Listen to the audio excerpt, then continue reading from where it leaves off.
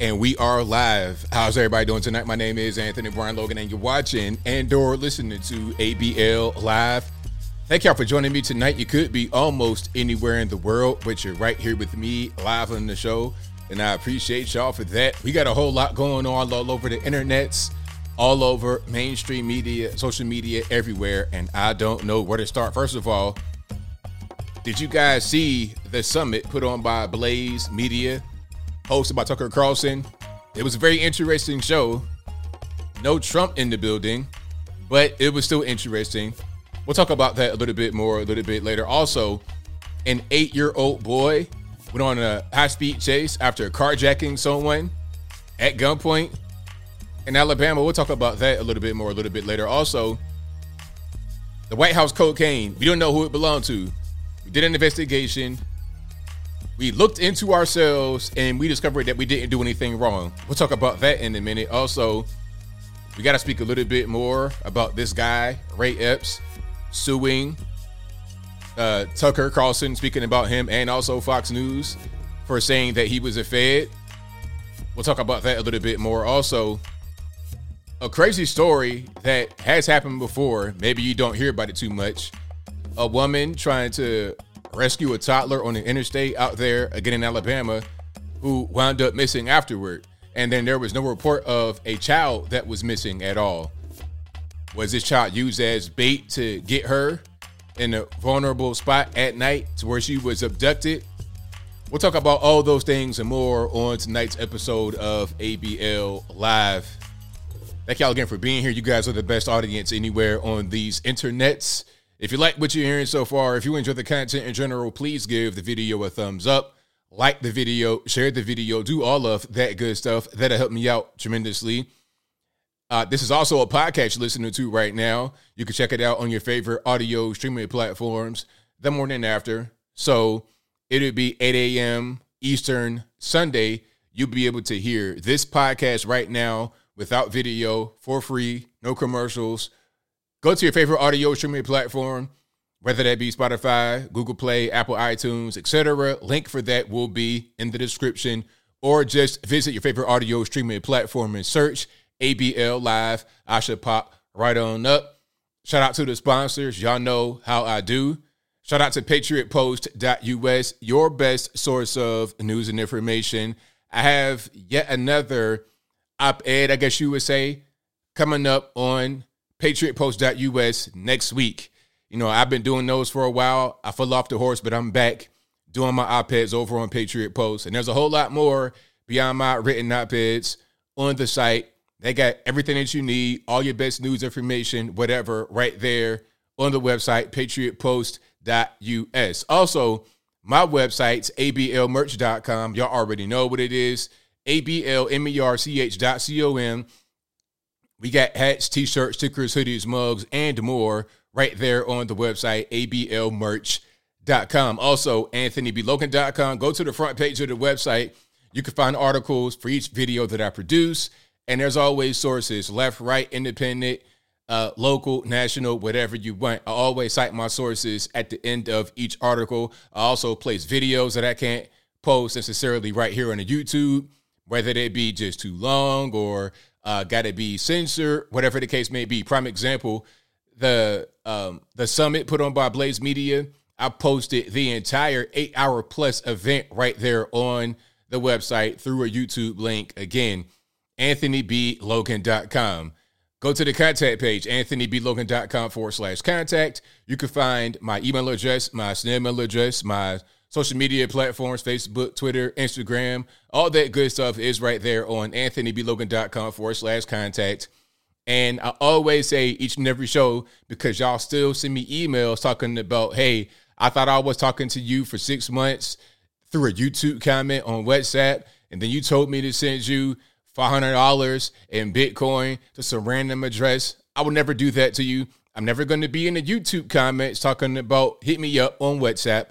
I'm never going to do that. The only way you will contact me is through the means that are available on my website. That's it. That's all. The only phone number that you will ever get is the one that's right there. You might have missed it, but it's 434-658 1220. And that number only works during the show when I take calls. It doesn't even work right now as I'm speaking, doing my introduction. So I don't want to have anybody email me talking about they got scammed. Ain't nobody got time for that. The Nigerian dude laying on his bed in Lagos, eating jollof rice and fufu, scamming you, or the 1,500-pound Lithuanian person laying on the ground, eating borscht and all that good stuff, trying to scam you. That's not me. I'm over here in Tennessee, minding my business, putting out the good content for you guys. I'm not trying to scam you. So don't nobody get scammed. 2023, 2024, ain't nobody got no time for that. We got crazy inflation. You need all your coins in your pocket. So again, all my contact information is right there on the website, anthonyblogan.com/contact. I'm very, very easy to find. Alrighty. So we got quite a few things going on. And shout out to you guys for being here. Couldn't do it without you. Shout out to you guys from all over the country. I see you guys shouting out where you are, whether you are in the U.S. or abroad. I thank you for being here. We got quite a few things to talk about. Oh, we got to talk about the Blaze Summit. That was a pretty big thing. That was most certainly pretty big. But we have a lot going on. A lot of these climate activists acting the fool. I mean, what is really going on? Like, climate activists, I understand that you really, really, you really, really want to help your cause, I suppose. You really want to help your cause, but at a certain point, you're not helping. You're just looking silly. All right, you're looking silly out here, and it's ridiculous. One thing that they're doing, when I say they, I mean the climate activists, one thing that they're doing, they're gluing themselves to concrete, literally. Like they're bonding their hands to the concrete. Now, my question is, what is the intended result of that? You want to stop traffic permanently? Okay, well, if the traffic stops permanently and no cars are going, like that's somehow the biggest source of carbon emission, right? Like, we don't have all these factories over in China and India making your iPhones and your fancy clothes and your shoes, pumping up the carbon in the atmosphere and polluting all the rivers, right? We're not worried about that. We're worried about cars and whatnot in Germany, UK, and USA. If you glue yourself to the ground, what is going to happen after? Like, let's say you stop the traffic. Okay, but you're still on the ground. I mean, you're still a human being. You still got to eat food. You still got to, go to the bathroom. You still got to be able to, you can't just sit on the ground for the rest of your life. So what is going to happen after you glue yourself to the ground? What is your life going to be like? Now, in case you were wondering what happens, all right, let's check it out. My man over in Germany, we got some Germans doing this, all right? We have some Germans doing this. Now, check it out. This is a tweet from Reuters, and the caption says, an activist glued his hand to a street in Munich to protest against the German government's climate change policies. Look at this right here. Do you see this freeze frame? This is real. This is not a parody. This is on Reuters. This is a real video. My man has his hand like he's about to serve some beer in Applebee's, Chili's, Cheddar's, some family restaurant, right? He has his hand at an angle, and he has a hunk of asphalt, a hunk of the ground attached to his hand. It's like, sir, you're going to have to amputate that. How are you going to get that off of your hand? I mean, you're able to kind of be free from the ground, but now you got a permanent cement pizza, a permanent cement server tray, a permanent leaflet, a permanent binder, a permanent book bag attached to the palm of your hand. That's crazy. Let's check it out. Let's get a little bit of sound, actually. And I have another video where it's even better. Let's check it out.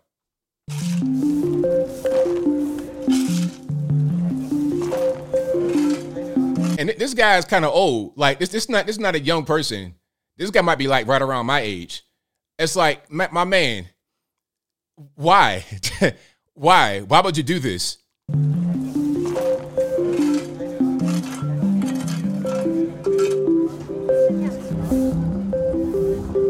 Yo, I know this got to hurt. I mean, his hand is trembling. Look at his fingers. Yo, you're going to have that hand amputated.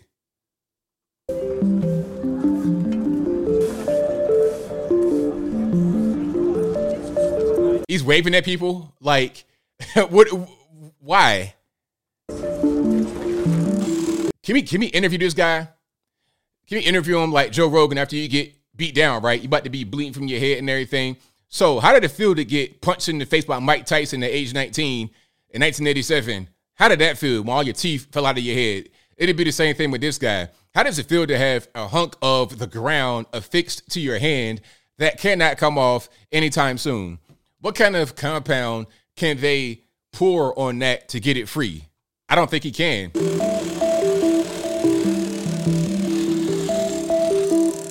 Okay, they're not going to have actual sound. It's just like music. No, I do hear some sound. Drilling.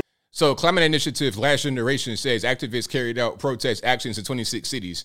Now, look, this is what I'm talking about. How easy is it to convince grown people, not even kids? I'm talking about people in their 30s, guys that got kids and everything else. How easy is it to convince these people to glue themselves to the ground? This is that Jim Jones drink the Kool-Aid type situation. People are at a certain point like sheep, and it's unfortunate. You guys are not like sheep. You guys are very smart, and we need to wake the other sheep up. Wake the lemmings up before they hop off the edge of the cliff.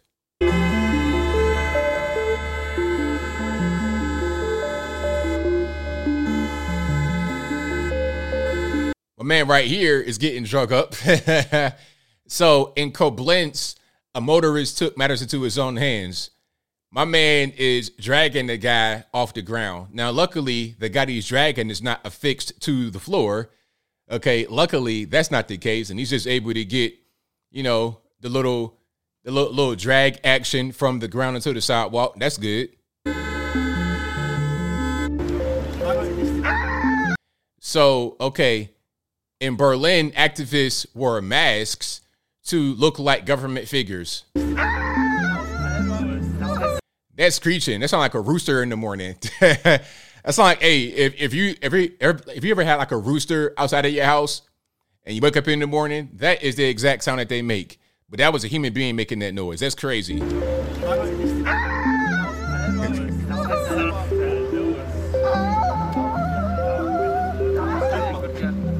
So the federal cabinet recently approved changes on how it will do the math around sector CO2 emission limits.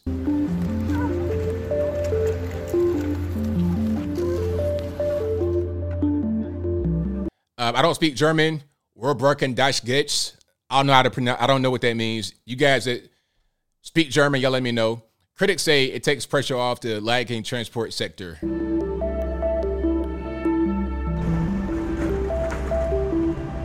I mean, sitting on the ground wearing the mask to look like a government figure, what is that really going to do? Other than just annoy people and really just get in the way. Okay, so my man right here has the asphalt glued to his hand. This guy's got to be about 35 years old, looking like he's an investment banker or something like that. Okay, but I have another video. I have, literally, exactly.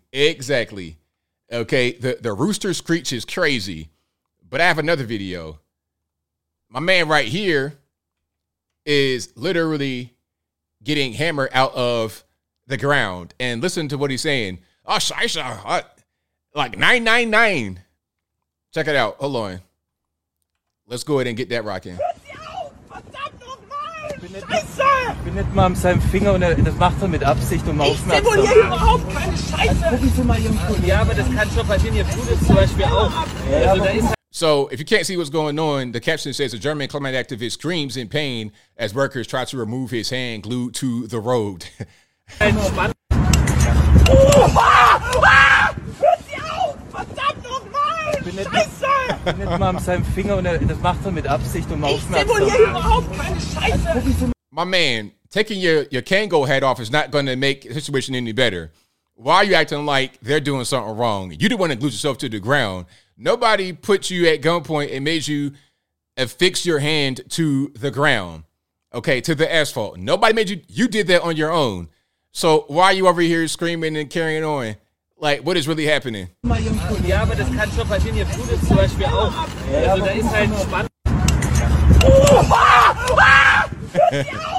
Oh ha ha, that's hilarious. Is that how we screaming in Germany? Is that how the Germans sound when they getting beat up? Like, imagine that in the boxing ring. That's crazy. I'm not trying to hear those sounds. I'm gonna go there and just forfeit the match if I'm hearing that on the opposite side.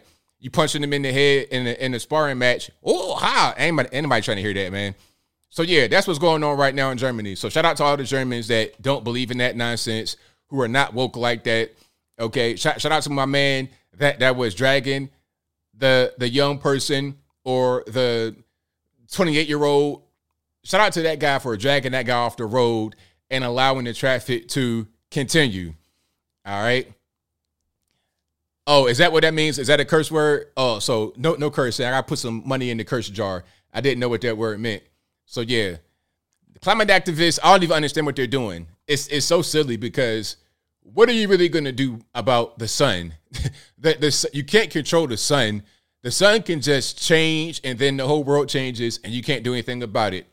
And in the 1970s, they said it was global cooling and they were trying to nuke the polar ice caps to loosen up glaciers. And they were trying to do that in the 70s. Then it became global warming. And then you had periods of extreme cold, snow, all of that. Like, here's an example. Being from Virginia Beach area, when I was a kid, 80s, 90s, it would never, ever snow. Never snow. It'd be a rare snow. And if it did snow, it'd be like a little light flurry. It'd rarely ever snow. Once we got into like the 2010s, it started to snow all the time. And then it got to the point where it'd be deep snow. You get snowed in to your house. It's like, what's going on with this? So is that global warming, global cooling? What they're going to say is when there's an adverse weather event, which is always going to be adverse weather events, the weather won't be the exact same every single year. You have generalities, you have seasons, you have cold, hot, rainy, dry. You have that generally, but there may be some extremes here and there. So whenever an extreme weather event happens, they say, oh, it's climate change. We can't say it's global warming or global cooling. We're just saying that whenever the weather gets a little bit weird or different or slightly abnormal, it's because the climate is changing. It's because we got cows farting and because we got vehicles on the road emitting carbon in the USA and Western Europe. But we're not worried about China. We're not worried about India. We're not worried about Southeast Asia, where all the carbon emission coming from. We're not worried about those factories over there. We got pumping out clothes and shoes and cars and cell phones. We're not worried about that. We're not worried about Foxconn with the suicide nets outside the window so your iPhone could get made for next to no money. We're not worried about that. We're worried about cows farting in the USA. And speaking about climate change, John Kerry is like Al Gore and Greta Thunberg. And John Kerry did not like some questioning about his private jet. Oh, he didn't like that because, check it out.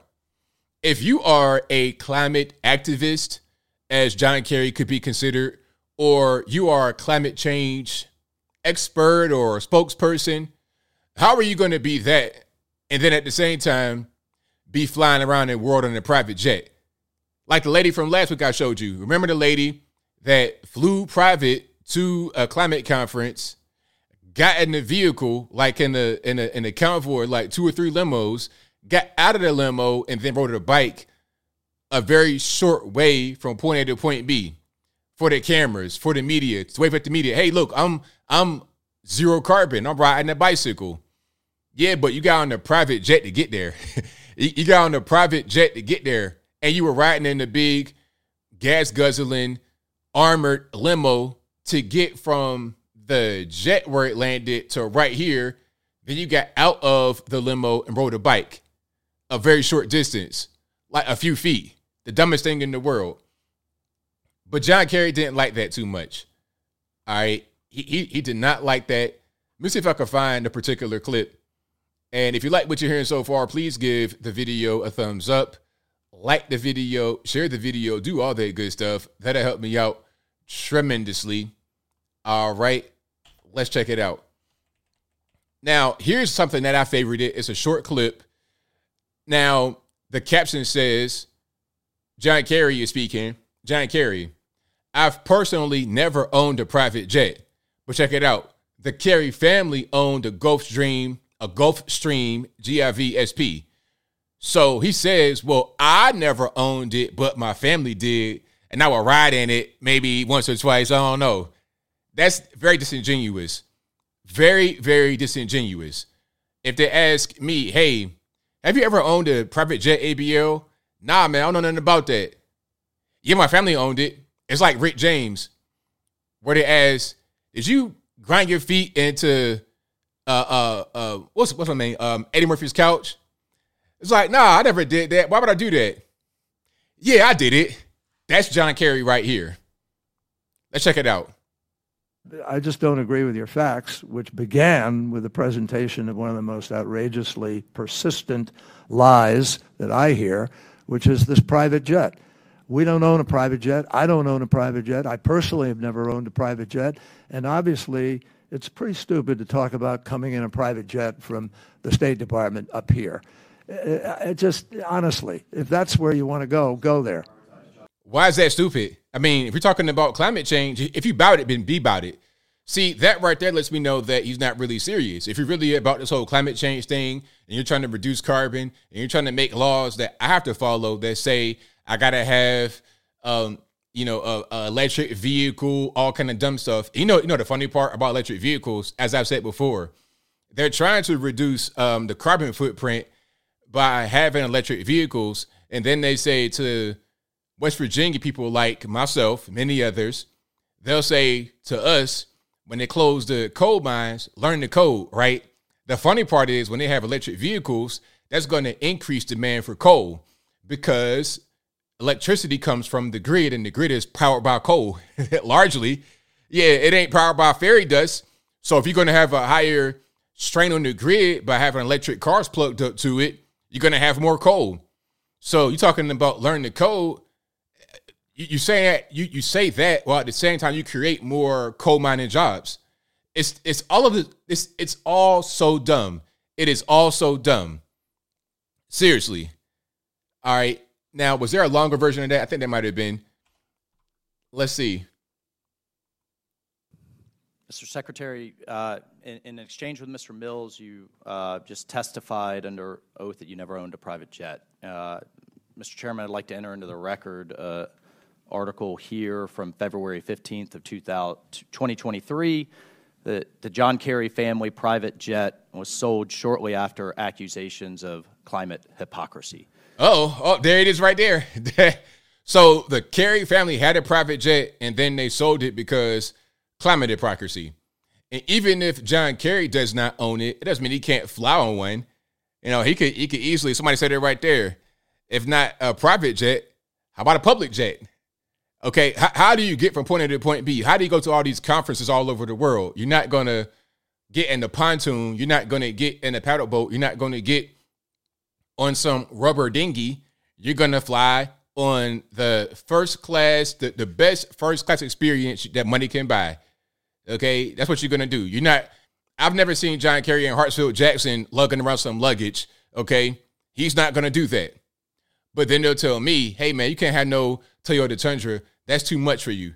But I'm going to see you in a minute. I'm going to get on this PJ right quick. I'm going to get on this jet with like 8 passengers and fly from JFK to London. That's what I'm going to do. That is Washington, D.C. for you.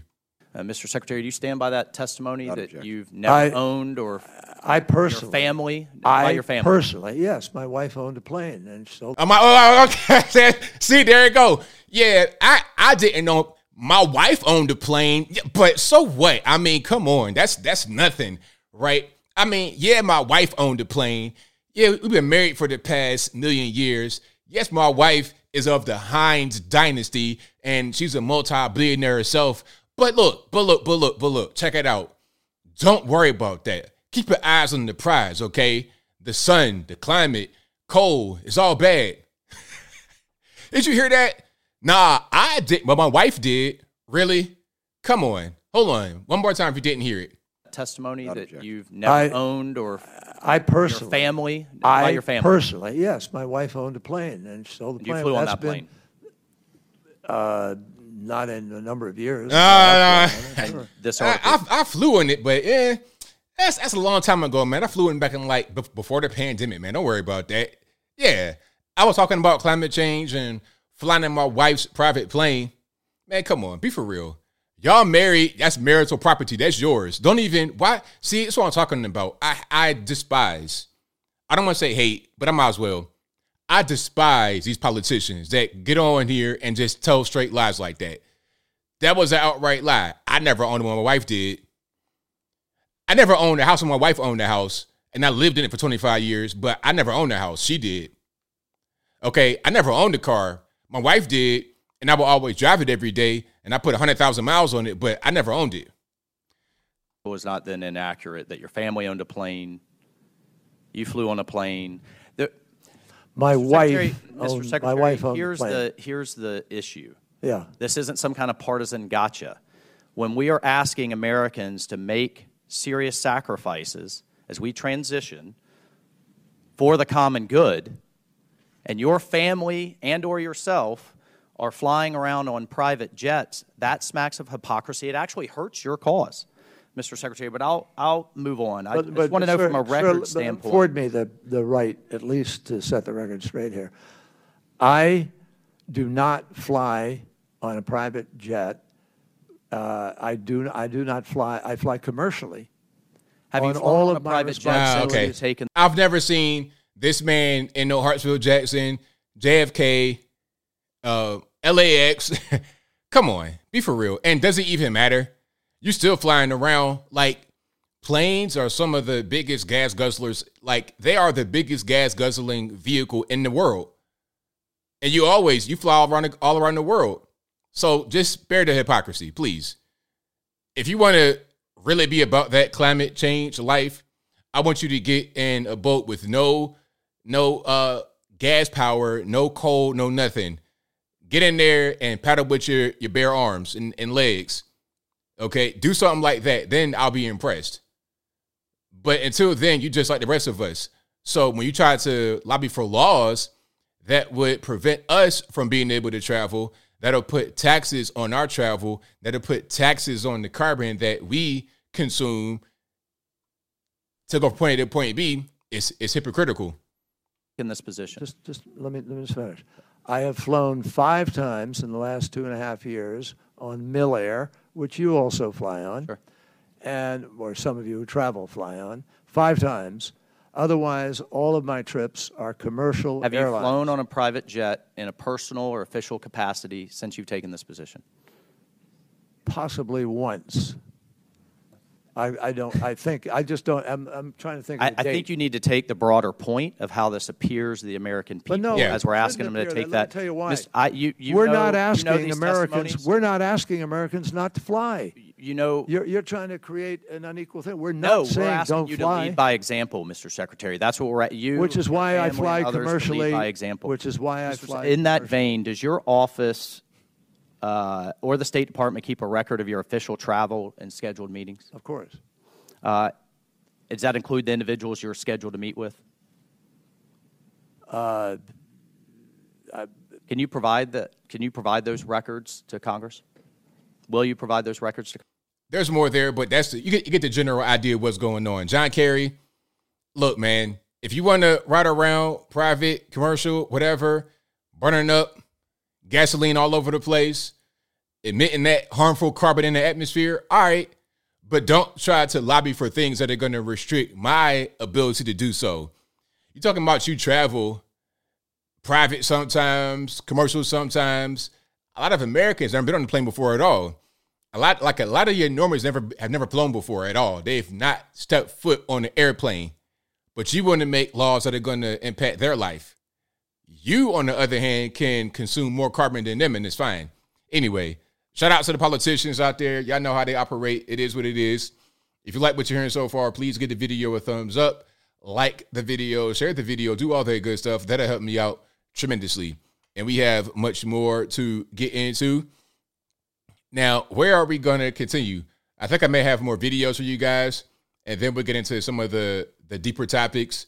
We got to get into the the Blaze Summit. We'll get to that in just a very short period of time. So y'all please hang tight. And yeah, it was complete word salad. He owns a super yacht as well.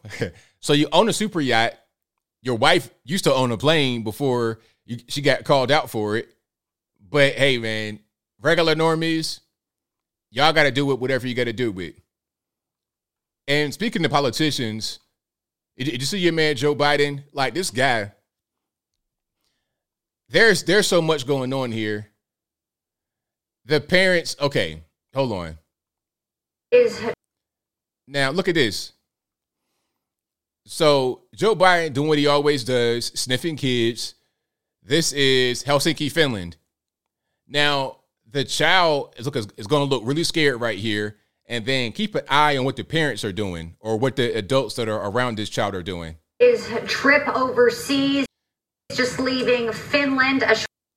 Now, what was that? Did you see this? Like, what is he doing to the little girl? Trip overseas, just leaving Finland a short time ago on his way back from the United States. Look at the little girl's face. Terrified. Terrified. More analysis on his performance on the world. And then there go the sniff. The mom right here, or whoever that is, the meemaw, the mom, the aunt, somebody is in her phone, not even worried about what's going on. World stage. And the dad is too. And that is. See, did you see at the end? Man got his phone up. They acting like ain't nothing going on. Please be aware of what's happening with your children. Please be aware. I mean. Is trip over. Now, is that appropriate? Can you do stuff like this? Is that okay? Can you imagine if Trump would do something like that to a child or to anybody, but definitely a little kid? Can you imagine what it would be? But I guess because it's Joe Biden. Look, if your last name is Biden, you could do whatever you want. Sniffing little kids, smoke crack. You could bring crack in the White House, do whatever you want. Oh, and speaking of crack smoking and whatnot in the White House, did you guys hear that they found, I think it was 3 baggies of cocaine? First, it just found some white substance, right? Oh, it was a white powder. We calling it hazmat, all this, that, and the third. Then it was in one place, then the other place, and then the other place. And then they said it was 3 baggies of cocaine. So we got a trafficker in the White House. Somebody is getting, it was clearly Hunter's stash, allegedly. 3 bags of cocaine on a Friday. He probably left it, and they found it on Sunday when they were doing the sweep of the little cubicles. Overseas, just leaving. This guy's a mess. It's like, why would you do that to somebody's kids? Like, nah, we're not doing that. I don't care who you are. I don't care if your name is Joe Biden or Joe Blow. You're not going to be doing that to these children. Okay, it's just not happening. But hey, if you're Joe Biden, you can do whatever you want. All right. As a matter of fact, let me see if I can find that story about the bags. Let me see. About the different bags of cocaine. I think that was a story that I had saved. Let me see if I can find that right quick. Yeah, exactly. Saying that like for 3 bags. Well, that explains why they kept finding it in different places. Yeah, the bags may have been spread around. They may not have been just in one spot. They may have been here, there, and everywhere. They say, oh, we found it in the cubby. We found it on the ground. We found it over here, over there. It probably was spread throughout the White House. I mean, when you got a crackhead like Hunter Biden, you might just leave all your cocaine and all your supplies and everything all over the place, like a child. You know, they want to speak about him like he's a child. This man has adult children, Hunter Biden. He's in his 50s. He's in his early 50s. He's old enough to be a grandpa. He is not a boy. He's a fully grown man beyond middle age. Okay. But the way they speak about him, oh, he's a president's son. Leave him alone. He's got a substance abuse problems. This man is fully grown, fully able to know what's right and what's wrong. And if you can't figure it out by now, he's not going to figure it out. It's just that simple. It is just that simple. Let me see if I can find more here. And if you like what you're hearing so far, please give the video a thumbs up, like the video, share the video, do all that good stuff. That'll help me out tremendously. All right. I can't find that the story about the different bags, but I wouldn't be surprised. All right. Yeah, 3 bags. Kane, White House. Let me see. Yeah, I can't find that, but I will find it. I shall find it. But yeah, Secret Service says, we didn't find anything. No fingerprints. No nothing. We didn't find anything. We just couldn't find it. Complete BS. A total cover up. And this is why people don't believe anything the government says. This is why they don't trust the government, why they don't believe the government. We know that the cocaine had to belong to somebody. We know that they were able to detect it. They said that they tried to get some weed in the White House before, but before the weed got into the interior, past the security, because, matter of fact, hold on. I'm gonna try to play this video right here. This might be better for me to comment on, because the whole thing was crazy. Let me just go ahead and throw it up right here. You see the headline, no fingerprints, DNA sample or leads from cocaine found at the White House. I don't believe it. This is the same government Secret Service that said that it might have been anthrax. We don't know if it's cocaine or not. They said that after it had already tested positive for cocaine. The fire department went to the White House, tested it, and it popped positive for cocaine right there, right on the scene. Then what did they say in the White House? Oh, we don't know what it is. What do you mean you don't know what it is? They did a test right there and it popped positive. What are we talking about? Like they were trying to cover it up at that point. Hold on, let's check this out. Is there any sound here? I guess not. It's just a little. I'm Colleen Long, and I cover the White House for the Associated Press. The FBI crime lab did sophisticated DNA testing and also fingerprint analysis on the baggie of cocaine found at the White House and turned up nothing. Surveillance footage uncovered no promising leads. So right now, Secret Service doesn't know who brought the cocaine to the White House. Secret Service agents found the bag July 2nd while they were doing routine checks at the White House. It was located in an area of the West Wing where staff come in and out. Now, check it out. I wanted to show this part right here. Okay, see this little entrance right here? That may not be the right entrance. It don't really make a difference. This picture is really irrelevant, but I'm gonna make a point. In order to get to any of the White House entrances, meaning the door that goes into the actual White House, you have to go through an exterior perimeter to even get right here. There's checkpoints. You're going through at least 2 different checkpoints before you get to any door that leads you right into the White House. So when they're trying to say, oh, well, it was a door that it's a working entrance and people go in there all the time, they're not telling you the full story. They're not telling you that you got to go through other doors to get to that door. I've been in the White House. I've been inside the White House 3 times, and that's the way it is. Before you get to an actual door that is affixed to the actual White House that allows you to gain entry into the building, you got to go through at least 2 different checkpoints. And they're going to go, it's like TSA. You're not going to bring no drugs in the White House. Before, like it might have been in 2020, some moron tried to bring weed in the White House, but they were prevented from doing so because it was detected at the checkpoints. You see what I'm saying? And that is the point. If you could detect weed at the checkpoints, you can detect cocaine at the checkpoints. And the reason why it was not is because it was somebody that had access to go beyond the checkpoints. Like, I don't know, a family member, Hunter Biden, who already had a history of cocaine abuse. See what I'm saying? Like, these stories you're trying to spin are so bogus. Nobody believes them anymore. Nobody believes any of this stuff anymore. Very frequently, and also tours go through. And the president and his family were not at the White House at the time. They were at Camp David for the holiday week. Yeah, whatever. Okay, but I wanted to make my point. And who is that lady that got talking for AP? Can we get like a regular news person? I mean, come on. Like, what was the point? Just not even don't even have the video. You might as well had a robot or something like that talking. It's kind of pointless. If she writes the articles, that's fine. Let her be the penman and leave it there. Let her be the author, the authoress, or whatever they want to say nowadays in 2023.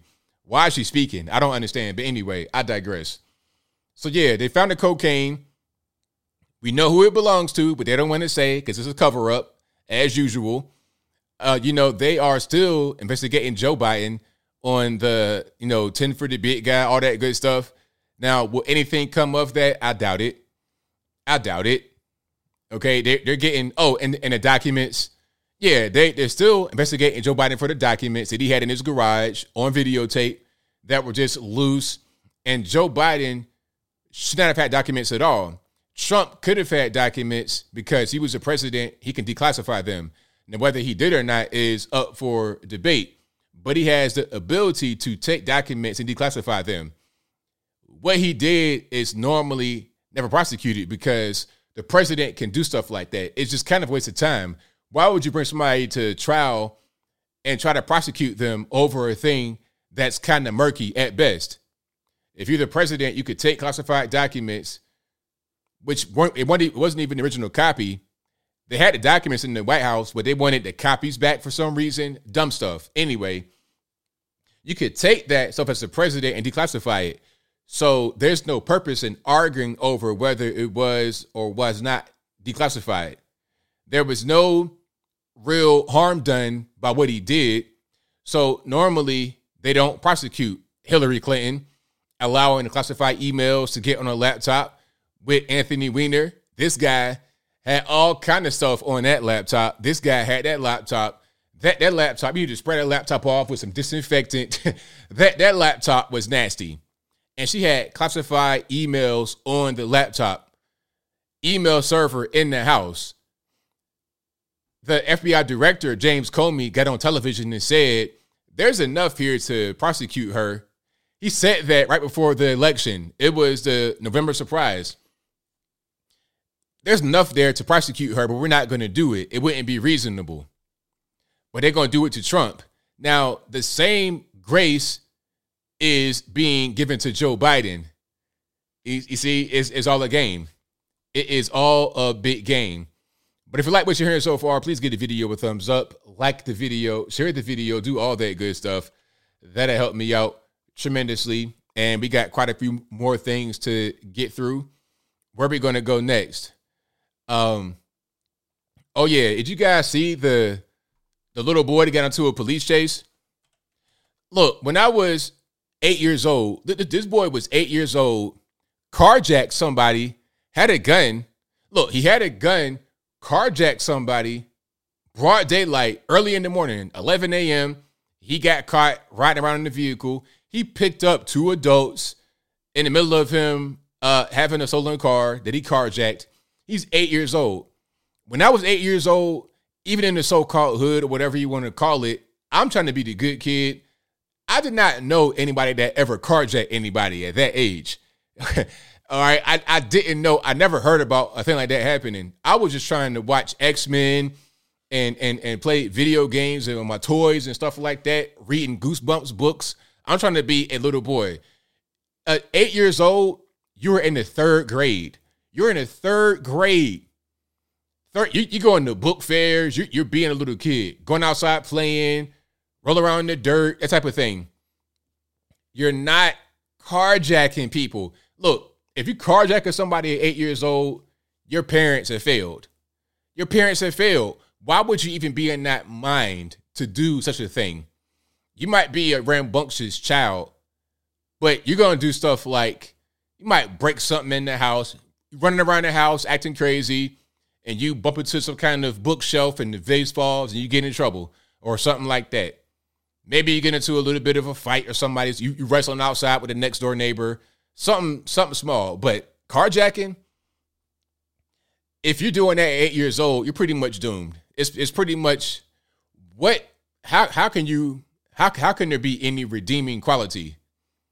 Exactly. RRH says at 8 years old, I was eating dirt and playing with my army men. Exactly. Yeah, right there. Exactly. Okay, the little slip and slide outside when it's a hot summer day, something like that. You just being rambunctious, but that doesn't mean pulling your gun and carjacking somebody at 8 years old. You're done at that age. They say that if you can't read by the time you get to be the fourth grade at on grade level, you're finished. You're never going to be able to catch up. And I'm sure that if you are out there carjacking people at 8 years old, you don't know how to read. There's no way that you can read well and at the same time be carjacking at 8 years old. It's impossible. It's impossible because learning how to read requires a little bit of patience. It requires parents that care about you. It requires an environment and a circumstance that allows you to flourish, to read and read well on grade level or beyond it at that age. It requires a little bit. I'm not saying it's the hardest thing to do in the world, but typically, if you got people that are engaging in criminality at an early age, education is not a thing that matters to them at all. Let's go ahead and check out the video in case you haven't seen it. All right, hold on.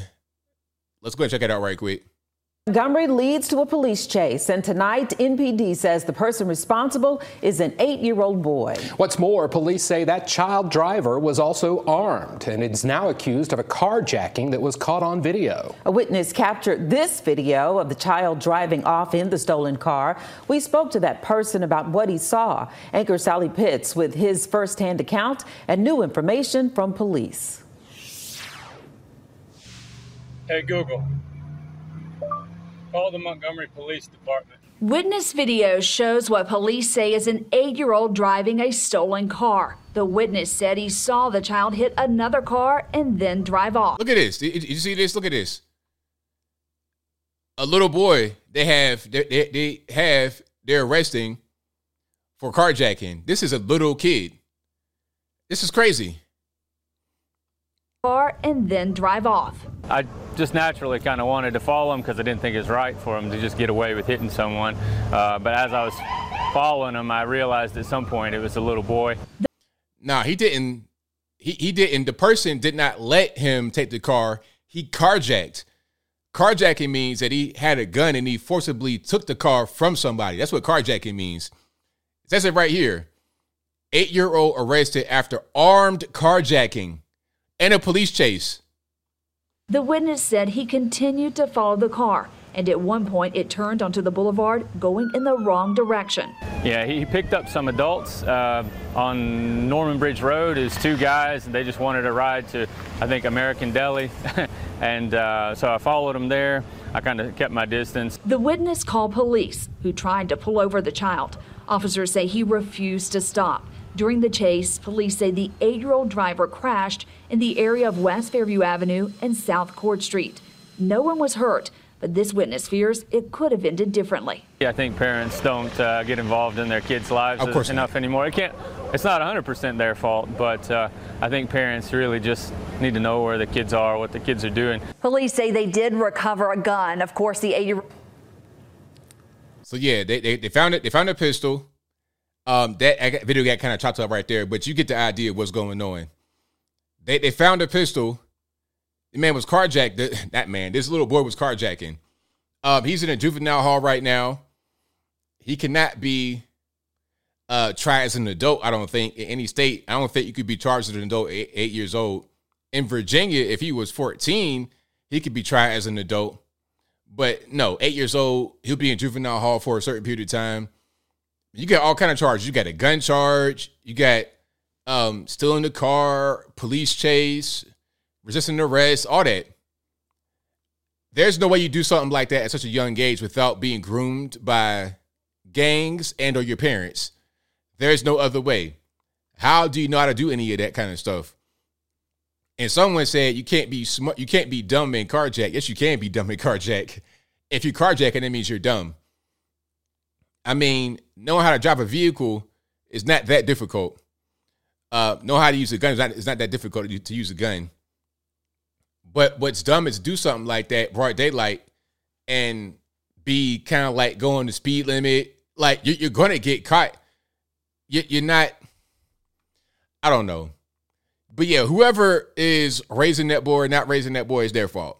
There's no other way you do something like that without some kind of outside influence or lack of influence. That is the only way that happens. The only way. But if you like what you're hearing so far, please give the video a thumbs up. Like the video, share the video, do all that good stuff. That'll help me out tremendously. Oh, yeah, definitely the parents should be, the parents probably don't even exist. The parents probably not even around. The dad probably locked up or in jail, locked up or dead. The mom is probably the same thing. The grandparents, who knows what they doing. Grandparents can't take care of no rambunctious 8-year-old. You probably got the street life involved, and they're making them do certain things. And now you have what you have in front of you. That is probably what's going on here. Yeah, it's a whole big mess. Now, okay, we got to get to the summit. The summit was very, very interesting. This was an event put on by the Blaze Media, and our guy Tucker Carlson was the host. This was amazing. I'm gonna tell you something about Tucker and Blaze. What they did with the summit, I've not seen anything quite like it. I've not seen Fox do anything like this or any other network do anything like this. I think the future of political events will be off of mainstream media. And I can't wait for it, really, because the problem with mainstream media is that it's sanitized, it's advertiser friendly. It's a lot of it's really influenced by the political world. An example would be how Karine Jean-Pierre is married to or is partners with Suzanne Malveaux from CNN. There's a lot of that going on when you had Chris Cuomo, who was Andrew Cuomo's brother. And at the time, Chris was on CNN as an anchor, and Andrew was the governor of New York. It's a lot of that type of stuff going on. So you're going to get a lot of biased stories, a lot of leftist preference, because, all right, your sister or your boyfriend or your domestic partner works at the network that is covering you, okay? So if CNN is covering the White House and they're covering Karine Jean-Pierre, why would there ever be anything negative about Karine Jean-Pierre when Suzanne Malveaux works at CNN? It's so many little ties like that. It's crazy. It's totally crazy. And once you get off of mainstream media, off of the big networks, that kind of stuff is less prominent. And if it does exist on the alternative media, they don't hide it. They're open with it. I'd rather you be open with that fact rather than trying to hide it, talking about, oh, we're fair and balanced and we don't take sides. It's all BS. Whatever you do, just be honest. And let's be on the same page that way. Let's be on the same page that way. All right. But we got quite a bit to get through when we're talking about the summit. There was a lot here. So you had quite a few people that were at the summit, a few candidates. No Trump, unfortunately. I think Trump had his own thing going on elsewhere in Iowa. But check it out. So here you have Tucker as a host, Ron DeSantis, Nikki Haley, Vivek Ramaswamy, Tim Scott, and Mike Pence. And also Asa Hutchinson, he was there. I think there might have been some more. Now, Asa Hutchinson did not do well. He bombed. Glenn Beck said it was like the Hindenburg disaster. And Glenn Beck obviously is the head honcho over at the Blaze. He said it was like the Hindenburg disaster. It was really bad because Asa Hutchinson was talking about gender reassignment surgery being a valid form of treatment for children. Just random, ridiculous stuff he was saying. Tim Scott was talking about Ukraine and that being the good thing. Nikki Haley, same thing, talking about Ukraine being the good thing. DeSantis did okay.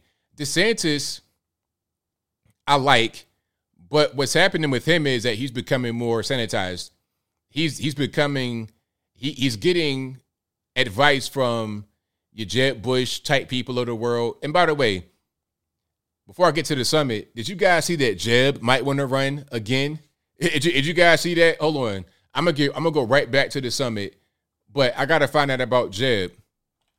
Hold on. I think I saw what I saw. Maybe I did. Maybe I didn't. Let me see. Hold on.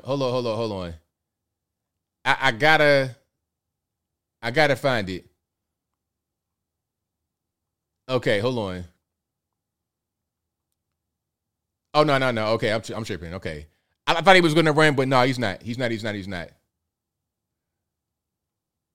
I don't think he's going to run. If Jeb Bush runs, I'll be like, man, sir, we're not going to clap. It's not going to happen. Don't do it to yourself. But anyway, going back to DeSantis, he's getting a lot of the Jeb Bush type interaction and consultation, but it doesn't work too well. Ramaswamy did okay. He did pretty well. He gave good answers. He is a very good speaker and a smart guy, Ramaswamy. But I can't put my finger on it. It's something about him that's not really going the right way for me. I don't know what it is. Okay, I don't care about race or anything like that, obviously. But it's something about him that kind of I just can't really put my finger on. Mike Pence has no chance. I don't know why he's running, to be totally honest, because he's damaged goods, unfortunately, or fortunately, however you want to look at it. Okay, you were the vice president under Trump, and that ended under bad terms. So you're not going to be able to use that cachet to your advantage. That's not going to help you. So what do you have that can help you how can you really bring something to the table? Are you anti-foreign intervention? No, you support the Ukraine war, as far as I know. What are you really going to bring to the table that others do not? I don't understand. I don't really get it. Out of this group that's right here on the screen before you, I think Ramaswamy has the best chance out of this group. But of course, the big dog is Trump, who was not at the actual summit because he had his own event going on. But we're going to get to that in a minute. Let me go back to some of the clips from the actual event. I got quite a few. I have some from Tim Scott. I got some from Hutchinson, Asa Hutchinson. I got some from a little bit of everybody. All right. Oh, and one thing that he revealed is that he did not get the vax. Speaking about Tucker himself, did not get the vax. I thought that was pretty interesting that he didn't get vaccinated. Because the thing about the vax over at Fox, I heard it was a requirement to be there. But I guess if you're Tucker Carlson, you could kind of just get around that. It's not really a big of a deal. If you're the big guy, the big man on campus, you could do whatever you want. Right? That might be how that goes. All right. So let's keep on going here. If you like what you're hearing so far, please give the video a thumbs up. Like the video, share the video, do all that good stuff. That'll help me out tremendously. And Mike Pence said something here that kind of got misunderstood, but I don't think it was that misunderstood. I think what he said was pretty clear. And we're going to get into it, shall we? We shall. All right. So here's your man Pence talking about J6. Was it an insurrection? Do better, that's for sure. So I have to ask you, since you were a witness to and in some unintentional way a participant in one of the most widely covered events in American history, January 6th, what was that? Do you think that was an insurrection? Well, first, can I just take a moment just to say thank you to the family leader, to Bob Vanderplatz and the whole team here, and to our friends at Blaze TV, including my old friend Glenn Beck. We're standing here on a historic day in Iowa, when in just a few short hours, Governor Kim Reynolds would take to this stage and sign into law historic protections for the unborn. And I think all the members of the family leader here in Iowa prayed and worked and fought to bring us to this day. And it's an honor to be with you all. It really is. Okay, that was very well done, but January 6th, insurrection or not? Great words, he said. I don't have anything wrong with the words he said, but the question is still the question. Now, as to that day, let me just say, all I know for sure, having lived through it at the Capitol, is that it was a tragic day.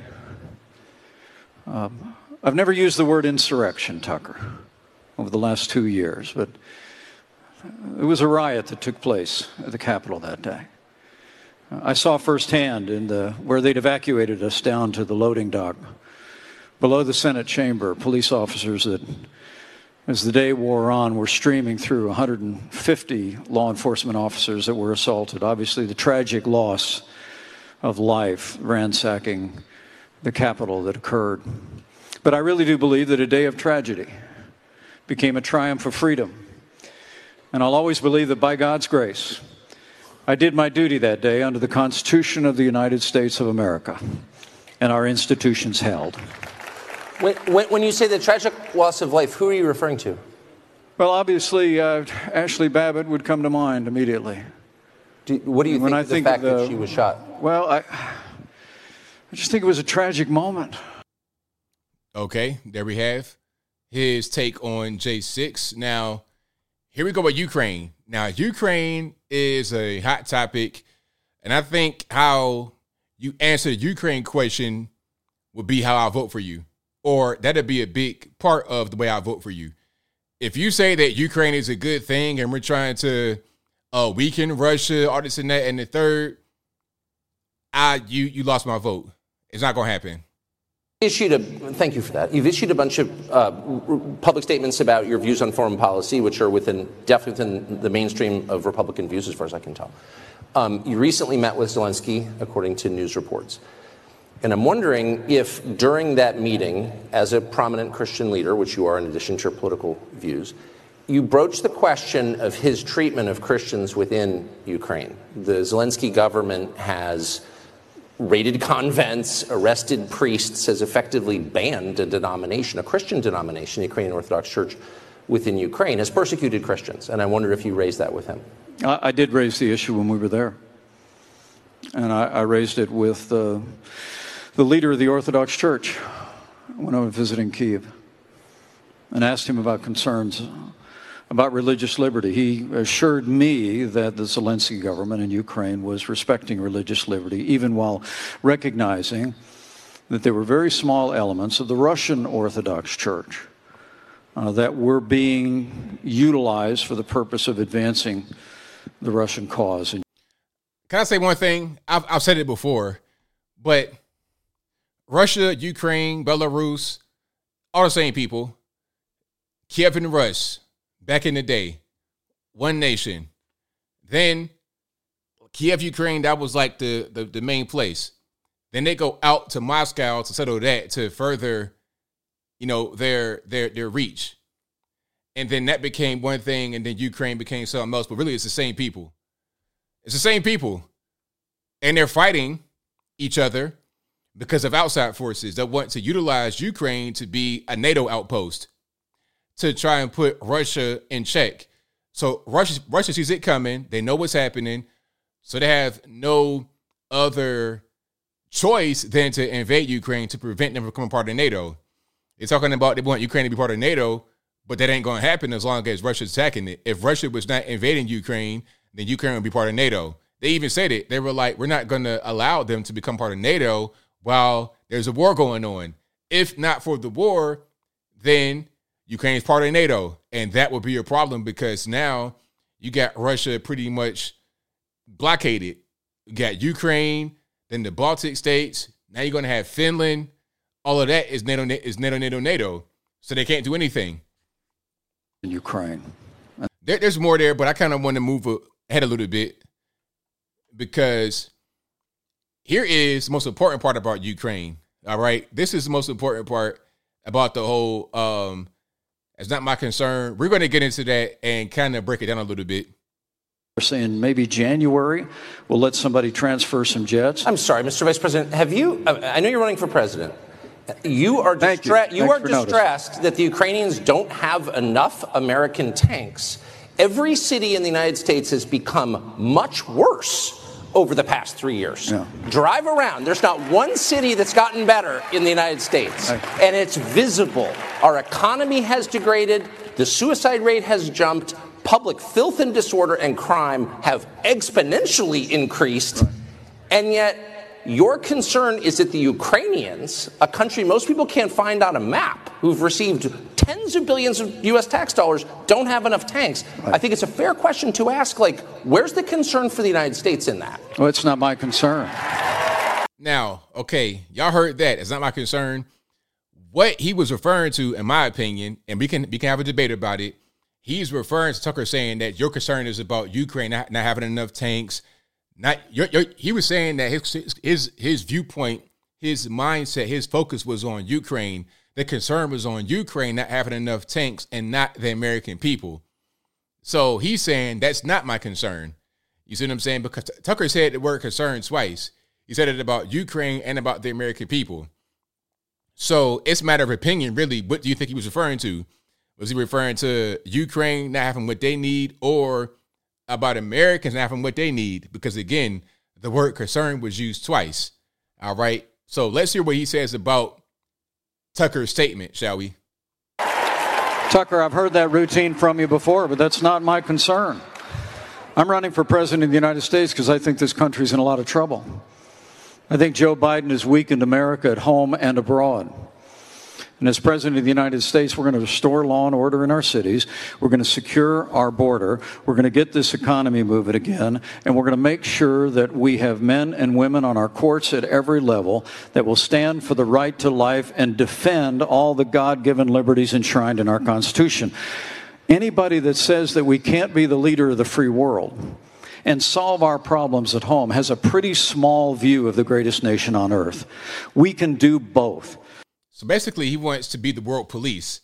That's what that means.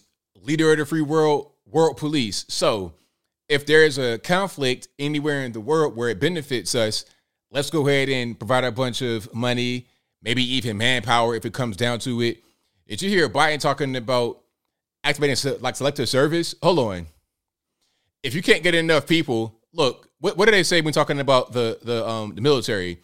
They say they're not meeting the recruitment requirements. And the reason why they say that is because, Americans are fat, we can't pass the physical exam. Is it because of that? Or is it because you got people that are in the military right now telling their kids, hey, don't join up? 80% of military recruits have family who are also in the military. So if their dad, their mom, their brother, their uncle, their sister is saying, hey, don't join, it got too woke, you're forced to get the vax, maybe that is the reason why they don't want to join. And then ROTC, not in school anymore, at a 40% drop, no more ROTC. And a lot of the kids come from ROTC in high school. So the vets say don't go. No ROTC in high school. The scandemic shut everything down. You couldn't even go to school. I mean, there's some other things going on aside from Americans being fat and not being able to pass physical exams, all right? And it can't be about physical preparedness because you can get a sex change in the military. So obviously, if you're getting your twig and berries lopped off, you're not going to be battle ready anyway, but you could do that in the military. But different story, I digress. The point is they're trying to activate selective service to fill the gap. Let me see if I can find that right quick, and then I keep on rocking with the summit. Let me find that right quick. Y'all please give me. Okay. Here we go. So let's check it out. Now, it might not be selective service. It might be a select reserve force. So I might have got that wrong. It says Biden approves mobilization of reserves to support UCOM. What does that mean? Ukraine? They're going over to Eastern Europe. Are they going to go to Kiev? Are they going to go to Poland? Like, where are we going? President Joe Biden today issued an executive order. This is from July 13th, 2023, so 2 days ago. He issued an executive order approving the mobilization of select reserve forces with up to 3,000 personnel, augmenting the armed forces in support of Operation Atlantic Resolve. This operation will be designated as a contingency operation, said Army Lieutenant General Douglas A. Sims, second Joint Staff Director of Operations, during a press briefing today. The new designation benefits troops and families with increases in authorities, entitlements, and access to the reserve component forces and personnel.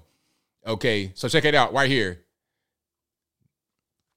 The executive order reaffirms the unwavering support and commitment to defend NATO's eastern flank in the wake of Russia's illegal and unprovoked war on Ukraine. All right, what that mean? Eastern flank, Eastern Europe, that means Ukraine.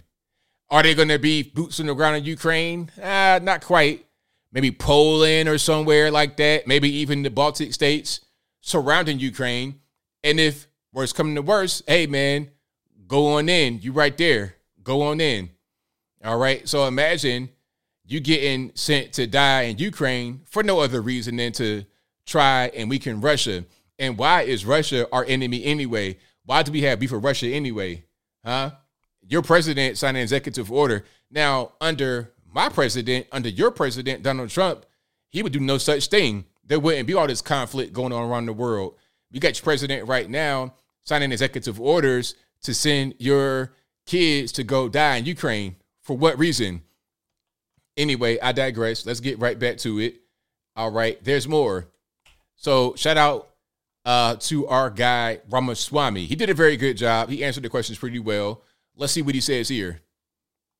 So let's just go through the list. Another thing you can't say is that maybe January 6th, while appalling on one level, maybe it was not an insurrection. So let me talk about. I haven't talked about this much in the campaign. I'll be very honest with you. You want to know what caused January 6th? There's such a temptation to say that there's one man whose name is unspeakable. We can't. No, first of all, it's QAnon. It's QAnon. It's QAnon. You want to know what caused January 6th? Is pervasive censorship in this country in the lead up to January 6th. You tell people in this country they cannot speak, that is when they scream.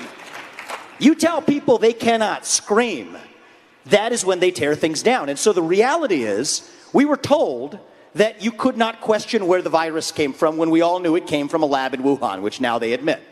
We were told that you could not send a private message to someone on the eve of an election that Hunter Biden's laptop story was actually a true story worth considering before an election. You were systematically suppressed. So think about this. You told you had to be locked down, had to take a vaccine that was mandated and forced down your throat, stay locked down in your home while Antifa and BLM roam and burn the streets of this country. So that's the lead up of one full year of telling people you have to shut up, sit down, and do as you're told.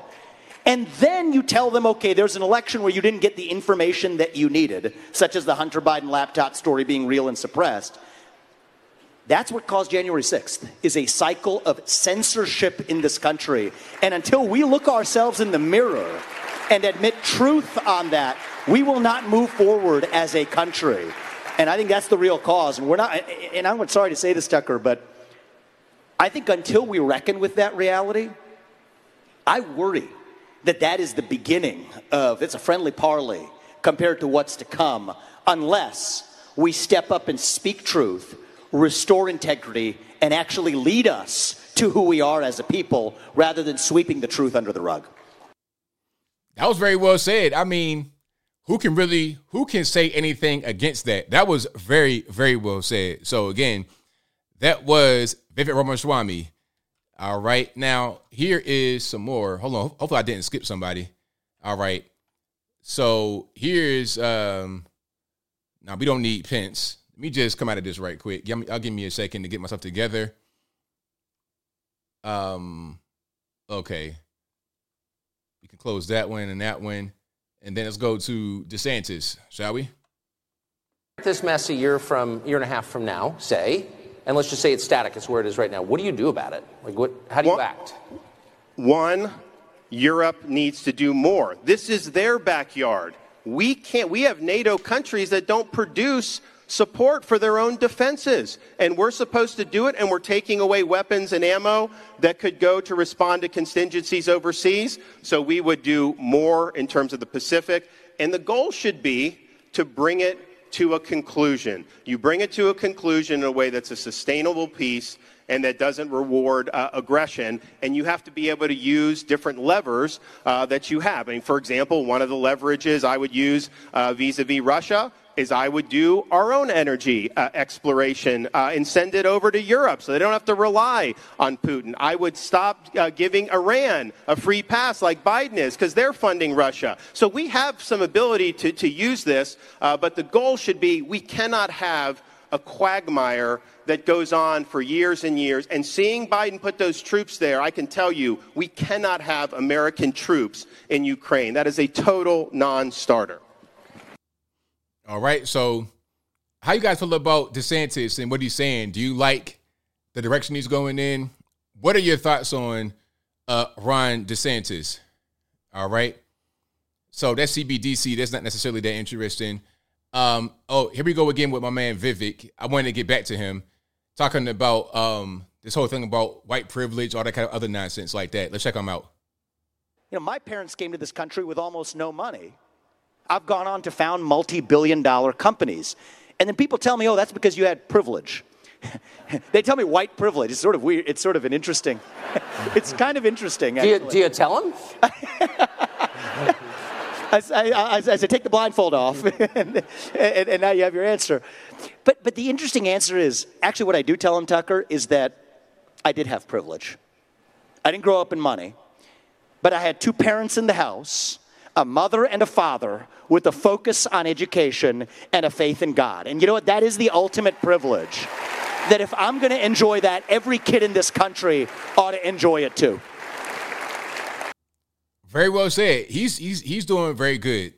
A lot of you guys are saying he could be a good VP pick for Trump. I think you're right. He could be a good VP pick. He could also be the president one day. So I'm not sure about right now. I'm missing a little something. I don't know what it is, but he'd be a very good VP. And with enough visibility, and he's out there in D.C. for long enough, he could become president. So let's say, for example, he was the vice president under Trump, and Trump wins again in 2024. I like to see him in 2028 run again, and then he could be the president for 8 years beyond that. That'd be actually the perfect scenario. But I need to see more from him because, again, it's something missing for me. I don't know what it is. I can't put my finger on it, but I like him. I do like him. Out of everybody that was there at the summit, was that last night or whenever that was, he was the best. Hands down. All right, let's keep on going here. This is more from DeSantis. Nationally. Well, I'm very proud to say Kim Reynolds is here, and she signed a great heartbeat bill today. We were able to do that in Florida. We had a lot of opposition to that. I'm proud to have been a pro-life governor, and I will be a pro-life president. So, I mean, of course I want to sign pro-life legislation. I think it's something that we need to develop a culture of life in this country. If you look over the last 50 years, we allowed practices that were barbaric. Post-birth abortion. Abortion when you have a fully formed baby 6-7 months in. And I don't think Rome's built in a day. I think it's going to take time to make progress in some parts of the country. But as president, I will be somebody who will use the bully pulpit to support governors like Kim Reynolds when she's got a bill, other states as they advance the cause of life. It is a critical issue, and it's one I'm happy to have done. And oh, by the way, this is an issue where I had a lot of supporters who were averse to me on this. Donors saying they didn't want to support me if I stood for life. It's been written about how I lost a lot of really big supporters. Some of them just aren't pro-life. Some of them think it's a political liability. And at the end of the day, you get into office to be able to do what's right. And you've got to stand on principle, and you've got to say, why am I here? If you're here to contort yourself into a pretzel, to try to not have to take on big issues, to take the political road that's easier traveled, then you're not somebody that's dependable. So we stood up. We did what was right. Yeah, we lost some support as a result of that. But if I had a chance to do it again, I'd do it every day of the week and twice on Sunday. Okay, there's DeSantis. I don't know. He's the same way. It's like he's not really captivating. I can't put my finger on him. Like with Vivek, I don't know what it is. With DeSantis, he's not captivating. Vivek is more captivating. He's more, you want to listen to him talk. He's more interesting. DeSantis is a good politician, but doing these speaking engagements and things like that, I don't know. I think he's getting wrong information. He's getting wrong counseling. just not doing it for me. I like him, though. As a governor, I think he'd be the best. But the thing about Florida, there's term limits as a governor. So after this term, it's a wrap. He has to do something else. He could be a good president, but I don't know. Let's keep on going. Okay. There's more from him, but I kind of want to move a little bit further here. We got to Pence and everything else. Okay, my man Tim Scott. Let's go to Tim Scott right quick. Let's go ahead and close these out. Then we'll keep on moving. All right, Tim Scott. I almost forgot about my man Tim Scott still running for president, right? I can't imagine many people would disagree with that. I wonder what you do with the millions of foreign nationals here illegally, many with fake papers, who are here. Like, what do you do with them? You become president. Yes. Sworn in January 2025, and you've got, let's say, 7 million people who've come in the last 4 years. What do you do with them? Do you deport them? I think it's a very difficult task to deport them all at one time. But here's what we make sure they never do, is you never break the law and become an American citizen by breaking the laws. Well, hold on. But would you deport any of them? How many would you deport? I think you have to start the process of identifying where they are. Listen, this is a really important question. I hope that we don't miss this. Because those folks who come into our country illegally, even those who are seeking asylum, go around our country, and some of the asylum dates for your court appearance is 2033, 10 years from now. So finding those who have come to our country illegally has to be a part of the job number one. What he's saying right here is right, because you could just say, yeah, I'm going to get everybody and deport them, but it's like, if they were given the date for their asylum to go to court and it's 10 years from now, what do you do with that? See, we got a whole big mess that's been made. Now we got to figure out a way to clean up this mess that was made. How are you going to deport somebody who has a court date that is 10 years from now? What are you going to do with that? They shouldn't have been here in the first place, but now we got to figure out a way to clean it up in a realistic, legal way. So what he's saying is right, actually. And that means that we're going to have to take a look panoramically across our country and make sure that we stop this thing called sanctuary cities and sanctuary states that receive our resources to make sure that the federal government cannot figure out where the folks are. So in order for us to achieve the goals that the really brilliant guy on the stage, I'm not talking about myself, wants us to achieve. That was a compliment, by the way. Oh, sorry, it went right over my head. I was like, I want to make sure I got it. Sometimes I give compliments. I have to let people Brilliant's know. A little strong. Okay. Really smart cookie over here. Achieve, we have to identify where they are. And I'm not going to pretend that will be an easy task, but that should be the responsibility. Well, wait a second. The federal government's knows where everyone is because everyone has a smartphone and they're tracking you. Yes. You know, so we know anyone using a fake social security number, why not just drop them off in Tijuana? Bye-bye. Well, I'm going to appoint Tucker Carlson as my bye-bye ambassador to figure this out. So we're going to work together on this. And I'm a sincere question. I'm sincere maybe the reason that people come by the millions, uninvited, illegally, making a mockery of the rule of law. I have to obey the law, but someone from Haiti doesn't? Or what? But they come because they know that no politician will say, come and you're leaving. They don't put up with this in Japan. Absolutely. Well, they don't put up with it. You're gone. Why not do that? What Tucker is saying, but they're both right. You see, they don't do things like this in other countries. You can't just go to Japan, willy-nilly, China, anywhere like that. You can't do that there. But under the Biden administration, you can do whatever you want under Biden. And if they're allowing people to come in by the boatloads and just letting them out in the world, in the wild, how are you going to find them? How are you really going to find these people? There's no tracking device. There's nothing you could do. So how do you really go about doing this? All you really can do is, at a certain point, if somebody is caught committing the crime and they don't have their papers in order, all right, time to go. If they're trying to get funding, if they're trying to apply for something, you can get them that way. But if they stay under the radar, what are you going to do? What they should do is get that border wall built up, prevent anybody else from coming in here illegally. That's how you stop it. But mass deportation, it's much easier said than done. Of course it should happen, but how are we going to do it realistically? That's the point that Tim Scott was making. But Tucker was right to say, people around the world, they don't do this in Japan or China. He's right about that. They're both right. All right. So now we're talking about Vladimir Putin and Mexico, all that kind of stuff. This was pretty good from Tucker. Tucker actually was as good as Vivek by being the host. He was making a lot of good points as well. If we can get Tucker to step from behind the camera and in front of a podium, he might do some good, to be totally honest with you. I'm just interested because all measures are relative. So Russia's bad, Russia's a threat, Putin's evil, got it. But the total body count from Russia in the United States is right around 0. Like, I don't know anyone who's been killed by Russia. I know people personally who've been killed by Mexico. The government of Mexico allows fentanyl to be made in its country and to come over our border. Yes. And remittances from Mexico are a huge part of their economy. The Mexican government is party to the murder of hundreds of thousands of Americans. So why is Mexico less of a threat than Russia? Well, two things. I think we can walk and chew gum at the same time.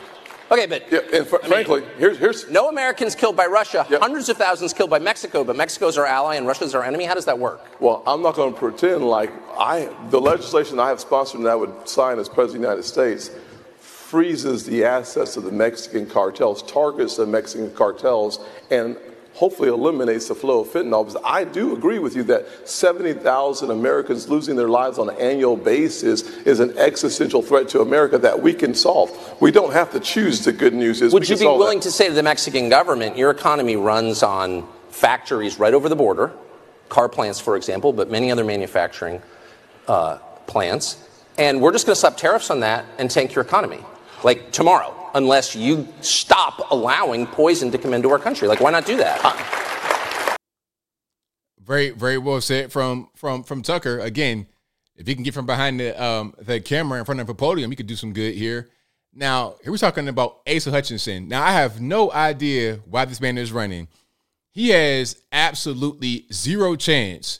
Zero chance. I would never in my life ever vote for this man for dog catcher, let alone president of the USA.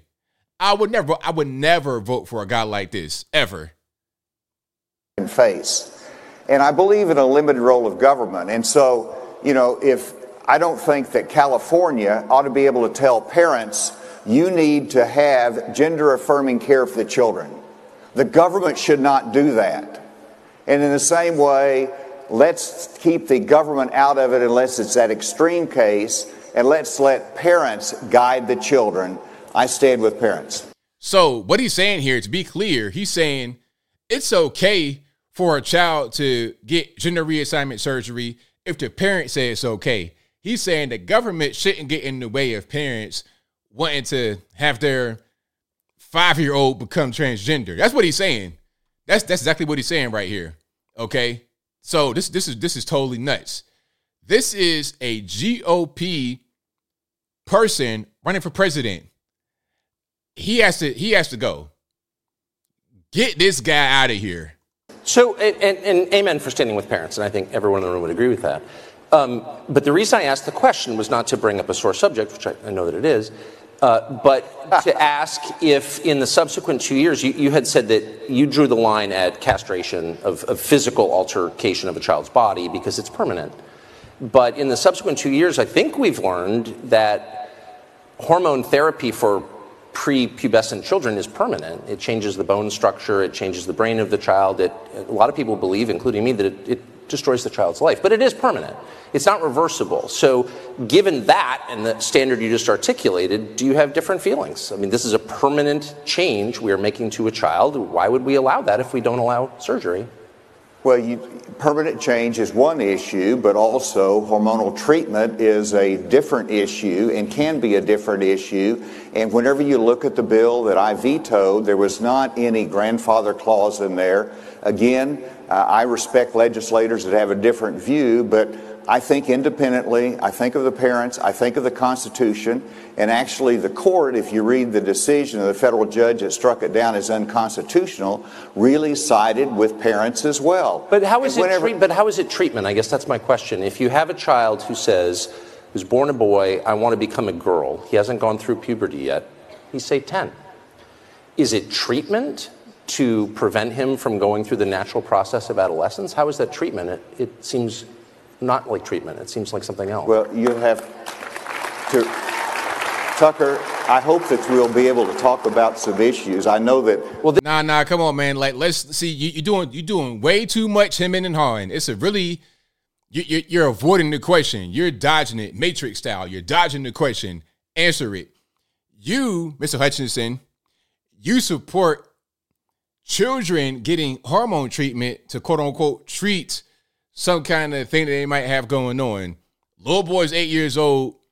He might say to his mom that he's a girl, or the mom might say he thinks he's a girl.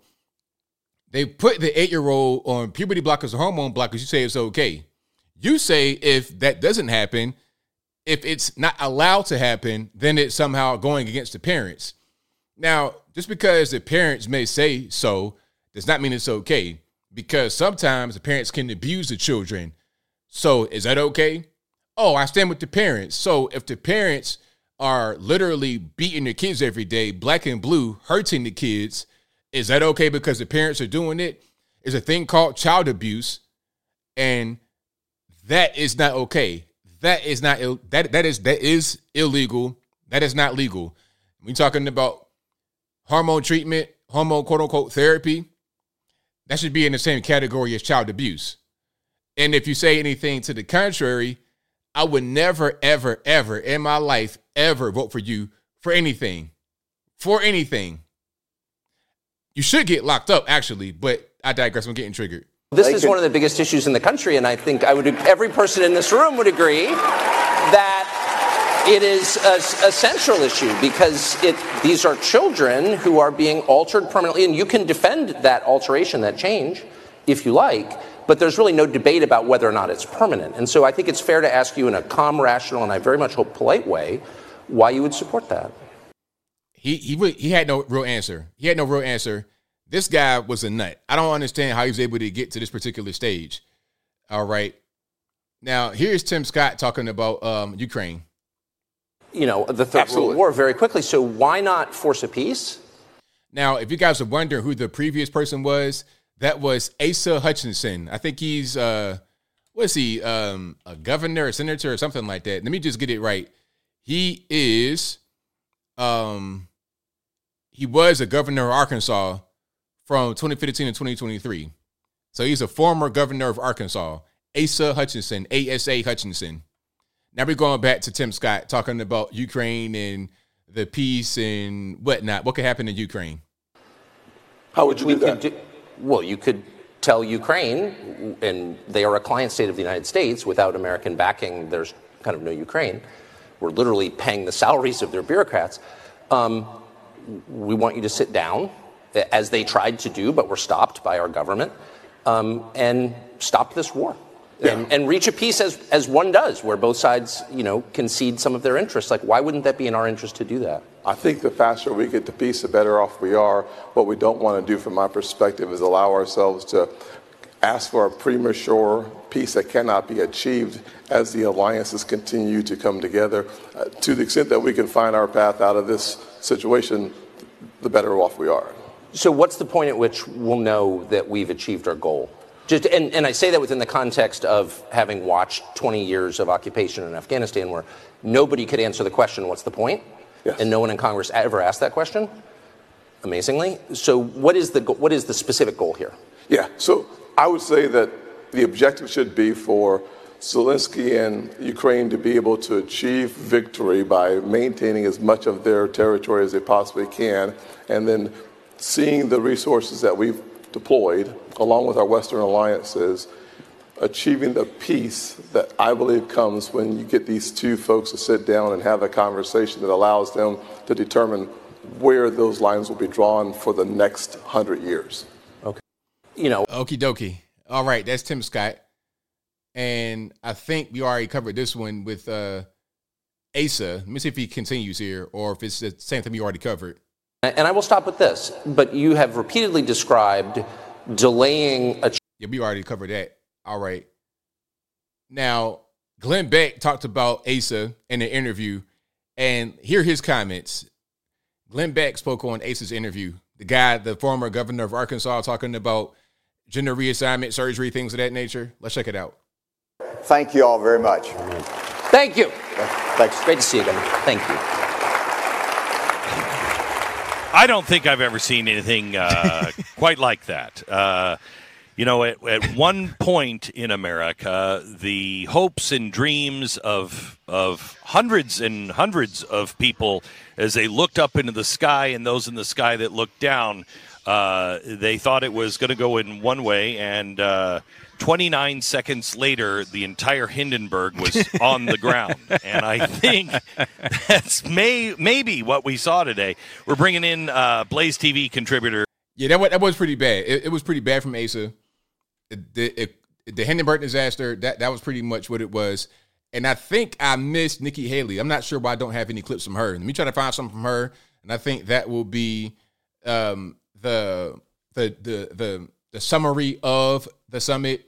The event was about 8 hours long, and it was streamed on YouTube. If you want to find the full link for the summit, I have it on my website, anthonyblogan.com. You could go to the article that corresponds to it, and you can see it right there in the links. Let me find Nikki Haley, and then we're going to keep on rocking and rolling. And if you like what you're hearing so far, please give the video a thumbs up, like the video, share the video, do all that good stuff. That'll help me out tremendously. But yeah, Nikki Haley also has no chance. She's a good politician, I suppose, like senator, governor, something like that. But beyond that, I don't really think that she has any chance to do anything else. All right. So let's go ahead and roll these clips right here. Here we go. The first one is about the election, the 2020 election. Was it any kind of funny stuff going on? Like, what was really happening? And you're going to hear her answer. Let's zoom in a tad on that. There we go. Let's go right back to it. As a mechanical question, it's not a trick question. It's just like the mechanics of it, something you're thinking about since you're running. I don't think anyone would say Joe Biden was a great candidate. No. Didn't campaign. He didn't campaign at all. He was not a figure who commanded respect among Democrats. They made fun of him. I'm not attacking the guy, but that's true. Right. Nobody in Washington said, I want my kid to grow up to be Joe Biden. And yet, at the end, he's got 81 million votes. 15 million more than Barack Obama, who, whatever you think of him, was a very talented politician and I think smart. So, like, how did he do that? And what can we learn from that? Well, what you can learn from it is what we did in South Carolina. I said in South Carolina, if you've got to show picture ID to buy Sudafed, if you've got to show picture ID to get on a plane, you should have to show picture ID to protect the integrity of the election process. So, and we have to make sure election integrity is something we don't ever stop. You have to continue over and over. We've had some states who've done some great things and they've put voter ID in place, and that's been great. We still have some other states who haven't done anything, and we need to make sure we're doing what we're supposed to. I mean, we saw during COVID, a lot of secretaries of state changed rules without getting state legislative support. We saw a lot of that happening. We saw a lot of mail-out balloting. We've got to make sure we continue to fight to make sure we have integrity in the election process. Because I saw at the United Nations, when you have your people lose faith in an election system, that's the first crack of a country falling apart. We have to keep fighting for this. We have to make sure we get it done. Yes. So when I asked about this 81 million votes, you immediately said things I think I agree with about election integrity. Yeah. So are you suggesting that last election, it sounds like you're saying you don't think it was on the level? Are you talking about the presidential? That's correct, the presidential. Yeah, no, I mean, I think we all know that there were irregularities in there and that there were some issues that happened. We know that there was mail-out balloting that shouldn't have happened. Do I think that changed the results of the election? No. I mean, I think President Biden ended up winning the election. But I think at the end of the day, it showed we've got a lot of work to do in terms of election integrity. So you mentioned mail-in ballots. Would you restrict that if you're president? Yeah, I don't. So, like, what do you guys think about what Nikki Haley was saying? You think that she was on point, off point? Y'all, let me know your thoughts on what she was talking about as far as their election and the 81 million, all that good stuff in the comments. Now we're talking about Nord Stream. Now, I think we all know what happened. And by the way, they recently found some evidence of explosives by the Nord Stream 2 site. And we know what happened. It was a U.S. destroyer right there in the Baltic. We know what happened. We know that we did that because destroying Nord Stream interrupted Russia's money supply because Russia was sending sending the gas from St. Petersburg through the pipeline to Germany. Okay? That was how a lot of their war chest is funded. So by blowing that up, you hurt them. All of this right now, the Ukraine war, the Nord Stream, it's a way to try and hurt Russia. Sanctions, Ukraine, all of that. That's all that it is. So it's pretty clear that we had something to do with it, but let's see what she says. Who blew up the Nord Stream pipeline? I mean, I don't know. I'm not claiming you did it. No. I'm just kidding. No, I don't know. I mean, that's what I'm saying. Do you know who did it? Seems pretty obvious. It was backed by the Biden administration, I would say. I mean, I think all the evidence suggests that, but I wasn't there. But I mean, that seems like a huge step. This is the largest industrial sabotage in history, sent more carbon in the atmosphere than any act ever. And, like, there's weirdly no curiosity about who did it. And I think that's strange. What do you think? There's a lot of things that are strange with the Biden administration. This isn't the first one.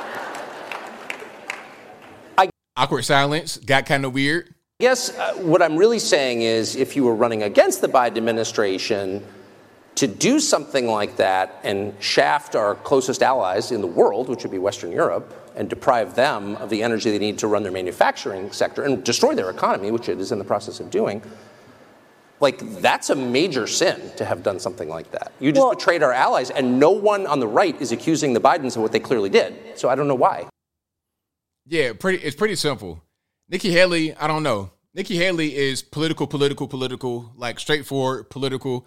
It's no real flex room. There's no room in there for her to kind of go against the grain or say anything different. She's right on World Economic Forum, Council on Foreign Relations, DC. That's Nikki Haley. So if that's what you want, it's what you get from her. Okay, that you're going to get John McCain in a dress, basically, in my opinion. Maybe I'm wrong about that, but I don't think so. Some normies, they like that. They like the old school, go along, get along. They like that type of thing. But some want the Trump, Vivek Ramaswamy, somebody that's different and that'll bring something different to the table. We got a lot of the uniparty type people, your rhinos, your DC rats. They're not really going to help the country go forward in a positive way. They're going to bring on things like the 2008 financial crisis. They're going to bring on things like some of the lockdowns, all that kind of weird stuff we got going on. You know what I mean? The mandates, all kind of stupid stuff. They're going to bring those kind of things on. So we don't really want that to happen. All right. So now that was pretty much the highlights. I mean, of course there's more. It was an 8-hour event. I think, was it Kim Reynolds? I don't want to say her name incorrectly. Yeah, so Kim Reynolds was on stage and she signed the heartbeat law in Iowa. So that happened at that same event. But beyond that, those are the highlights. Out of everybody, Vivek did the best. Ramaswamy, he did the best. The worst, obviously, Asa. Ah, man, that was terrible. To get on a stage with conservative candidates and you support child mutilation, I mean, what kind of crack are you smoking? You and Hunter been hanging out a little bit too much, Asa. You've been going to Camp David with Hunter and hitting that cocaine with your man. That's what's going on with that, because that's crazy.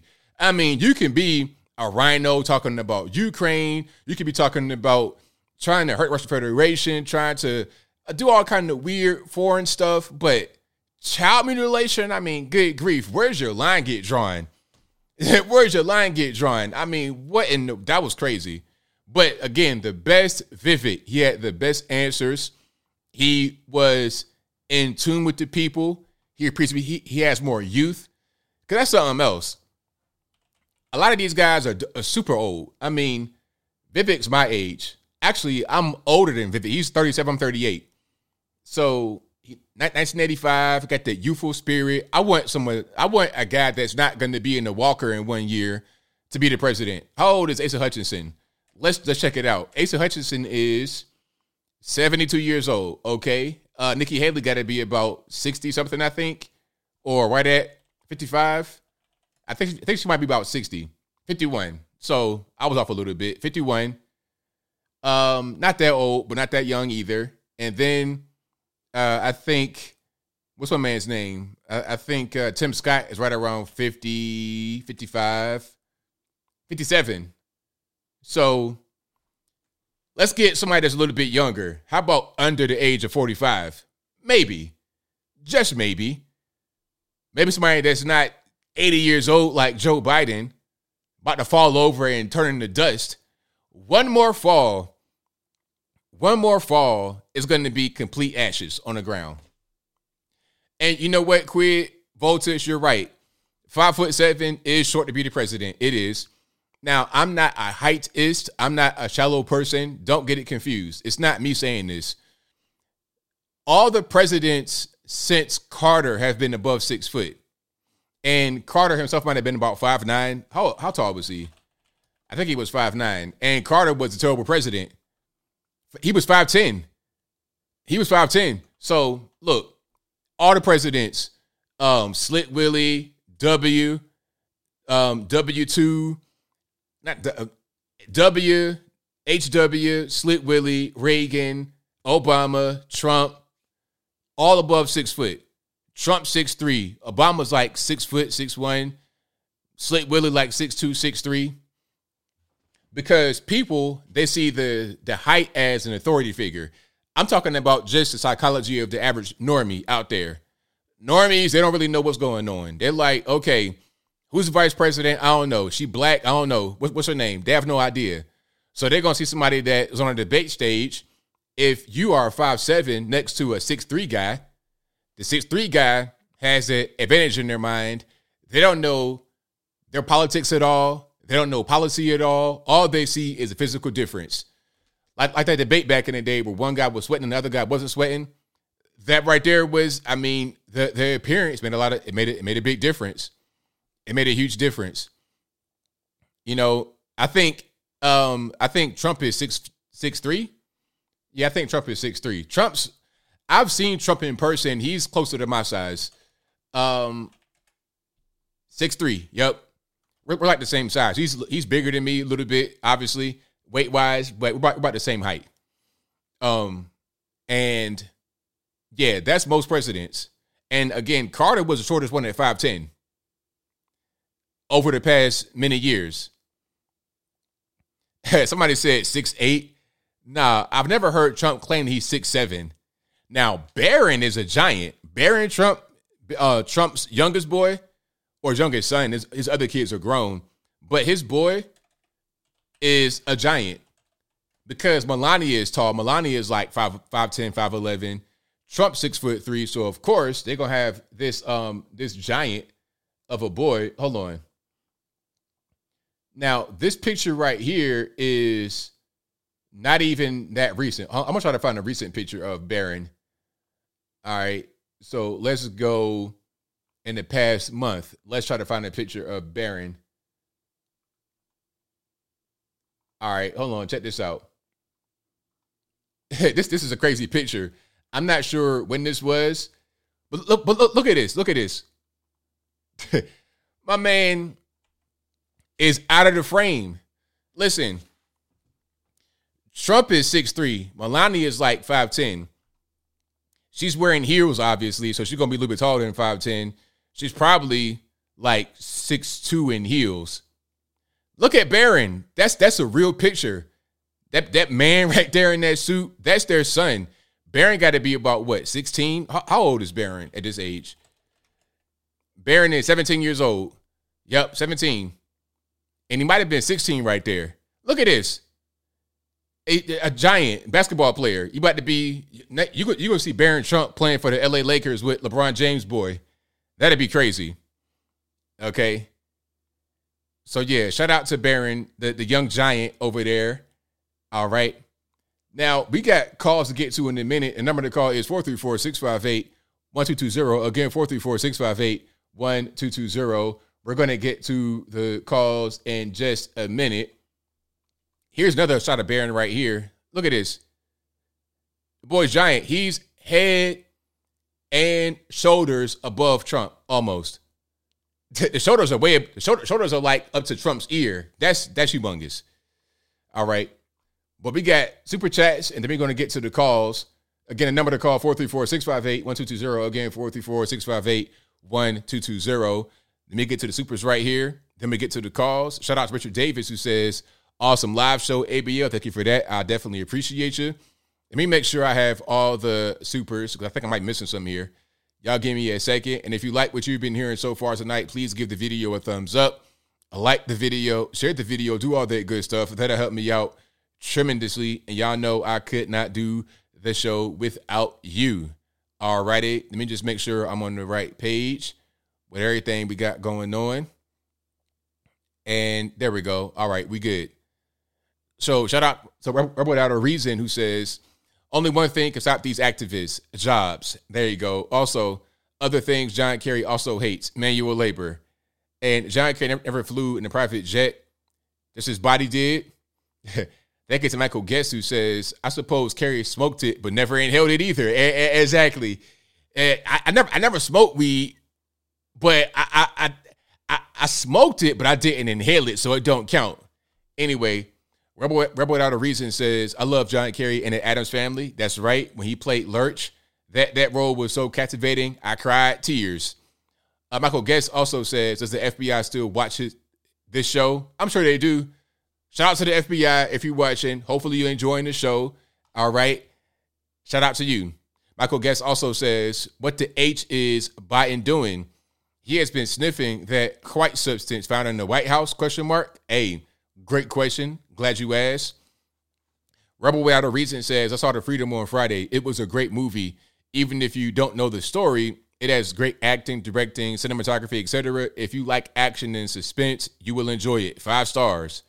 Well, hey, y'all go watch Sound of Freedom if you've not seen it. Available in theaters. There's all kind of ways to get free tickets, but just go ahead and support it. Check it on out. The Sound of Freedom. Based on the true story, obviously. Think of Without a Reason again, who says, when I was 8, I was playing with Hot Wheels and G.I. Joes. This kid's life is over. Where is his grandmama at? Probably nowhere, but that's a great question. Shout out to LW304 2003, who says, look up Latarian Milton and how he turned out. Oh, I remember him. Yeah. That was a guy who hurt himself with his friends. I remember who hurt himself with my friends. He wound up graduating or something. Oh, nah, he got locked up. So, yeah. Okay, Latarian, he was doing some carjacking stuff, and they interviewed him afterwards, and it was a meme. Yeah, I remember that. The hood rat stuff from my friend's kid. It's a shame. Lothair says, what's your favorite Goosebumps story? I have no idea, man. You're talking about, I was reading those books in the 90s, like 91, 92. I could not tell you anything about those right now. You're talking about like 30 years ago. I have no idea. Rebel Without a Reason says the kid was trying to get thrown in jail so he could see his father. Also, what's your favorite Italian dish? I just had some Italian today, actually. I had Mediterranean, so that really don't count. Italian, I mean, really, you could just make it easy and say pizza. For real. But beyond pizza, the obvious answer, I would say, that's a good question. I don't even know. I really don't know. That's a hard question to ask, really. Chicken parm is always good. Eggplant, like fried eggplant, is always good. Yeah, that's pretty much a good spaghetti and meatball is really good too, or pasta. It's all kind of stuff you can get. All kind of good Italian food, like penne pasta with some chicken, shrimp, something like that. Great. Also, Effie Ranger Xbox says the White House Coke was a resupply. Hunter can't be out. Matthew Richardson says Vivid is a Caucasian. Rebel Without a Reason says Pence needs some cream. Tucker wore him out. Also, breaking news. Pence has emergency surgery to remove Tucker's foot. There you go.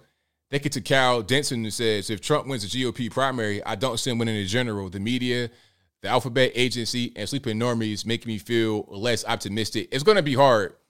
It's going to be hard because we're kind of caught in this weird situation where Trump has so much support, but he also has so much hate. So you got to be able to overcome the hate. I think if you had Vivek as a vice president, you could get a lot of the Indian American, a lot of the other immigrants to come on board and vote for Trump. I'm not sure that it'd be able to overcome a lot of the negative things that have been put out there about him by the media, but it could help. It most certainly could help. So we got to see come 2024. This is going to be a crazy election cycle. It's already crazy right now. You got Trump facing charges for little ticky-tack stuff. It's already crazy right now, but let's get closer to the time. It's going to get nuts. You're going to see Joe Biden stumbling and bumbling and fumbling, sniffing babies and everything else.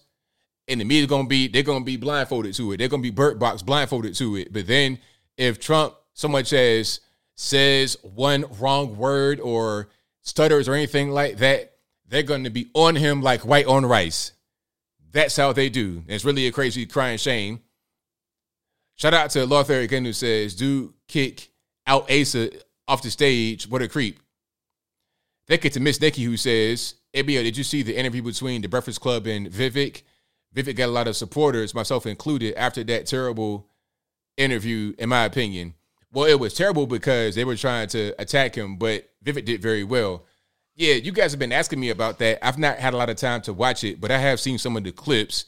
I want to watch that interview in full and give my commentary. I might be a day late, dollar short, but I'm still, rather be day late, dollar short than never come at all. But anyway, shout out to you guys. You guys are fantastic. The best audience anywhere on these interwebs. If you like what you're hearing so far, please give the video a thumbs up, like the video, share the video, do all that good stuff. Let's go ahead and get to the calls. The number to call is 434-658-1220. Again, 434-658-1220. There's also a Skype email in the description box. You can get on that way.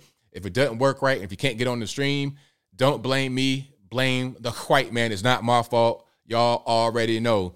Let's go ahead and get rocking and rolling. And if you like what you're hearing so far, please give the video a thumbs up, like the video, share the video, do all that good stuff. That'll help me out tremendously. Alrighty. Let's go ahead and get into it. Let me see. Somebody says Bribe and Joe are non-blinking resident. I don't know what they're going to do. I think the whole thing with Joe is crazy. It's a whole big crazy mess. All right. Let me go ahead and try to restart Skype. It wants to act up already. Look at that. That's crazy. All right. I think we're good now. Let's test it. 859, you're on the line. Who am I speaking to? Yo, how's it going, man? I'm enjoying the show. Well, I'm glad you are, man. What's happening? Oh, not much, man. Your libertarian friend, Luciferian Libertarians here. I'm actually 100% sober this time, and I'm about to work the other job. They're finding cocaine in the White House. I mean, how irresponsible that Hunter has to be. If that's disrespectful. It seems like he doesn't respect his father, or his father is doing that little booger sugar as well, because some of the ideas he's talking about, like blocking the sun, somebody has to be on drugs thinking about that. Yeah, but the funny thing about the whole blocking the sun thing is that that's not even a new idea. Like, a lot of what they're talking about right now are just kind of crackpot things that had been discussed before but never done. It's just DC being DC. They're coming up with ways to make themselves stay relevant. Just nonsense that they always do for some odd reason. Yeah, but also these environmentalists are hypocrites. They want to take all these fancy planes, but they want to punish people like us who have older cars, who live our life as normies as we always do, and they want to punish us. But God forbid they want to have a beachside house right by the beach, and they're saying the water's going to rise over time, but yet why you have a beachside house? That doesn't make any sense. And I'm like, don't get me wrong, I do think climate change is an issue, but I think people in the government are highly exaggerating the situation, and they're just trying to get more money in their pocket. And the problem is still going to continue happening because they're not going to do anything. Government runs in a snail's pace. Right, I'm with you. And they're not going to fix the problem because they're too preoccupied on, like, stealing oil from Eastern Europe. We're replacing Afghanistan with Russia. And it's kind of sad to see this because when I was younger, I was highly against the Bush administration for going to over in the Middle East, causing the problems, causing wars, destruction, thousands and thousands of deaths. And you know what? I'm kind of thankful. I mean, all the faults with Donald Trump, I will say he caused less conflict. In the 4 years, he caused less conflict over in the Middle East that nobody gives him praise about at all. And you know what? He was better as president compared to Biden. I would like to have Trump any day, even though with his faults. Yeah, Trump was amazing as a president. Biden, he's just going back to the, globalist, uniparty type nonsense. I always try to tell people who are these liberals, like, look, you're voting for the Bush administration all over again. If there's going to be like more war, there's going to be more deaths, and there's more of our country stealing oil, then you get what you pay. You get what you pay for, basically. And I even with Trump's faults, and I called up a few times before saying, "Oh, Trump did this. I'm kind of agitated on this." I mean, come on. I mean, Biden making us look like idiots, especially the finding cocaine in the White House. This has to be the twilight zone, my friend. Right on. Hey, man, I'll talk to you later, man. I got to get to my second job, and nice calling you, and this time 100% sober this time, so much love, man. Thank you for the call, man. Appreciate you. No problem, bro. All right, shout out to the caller.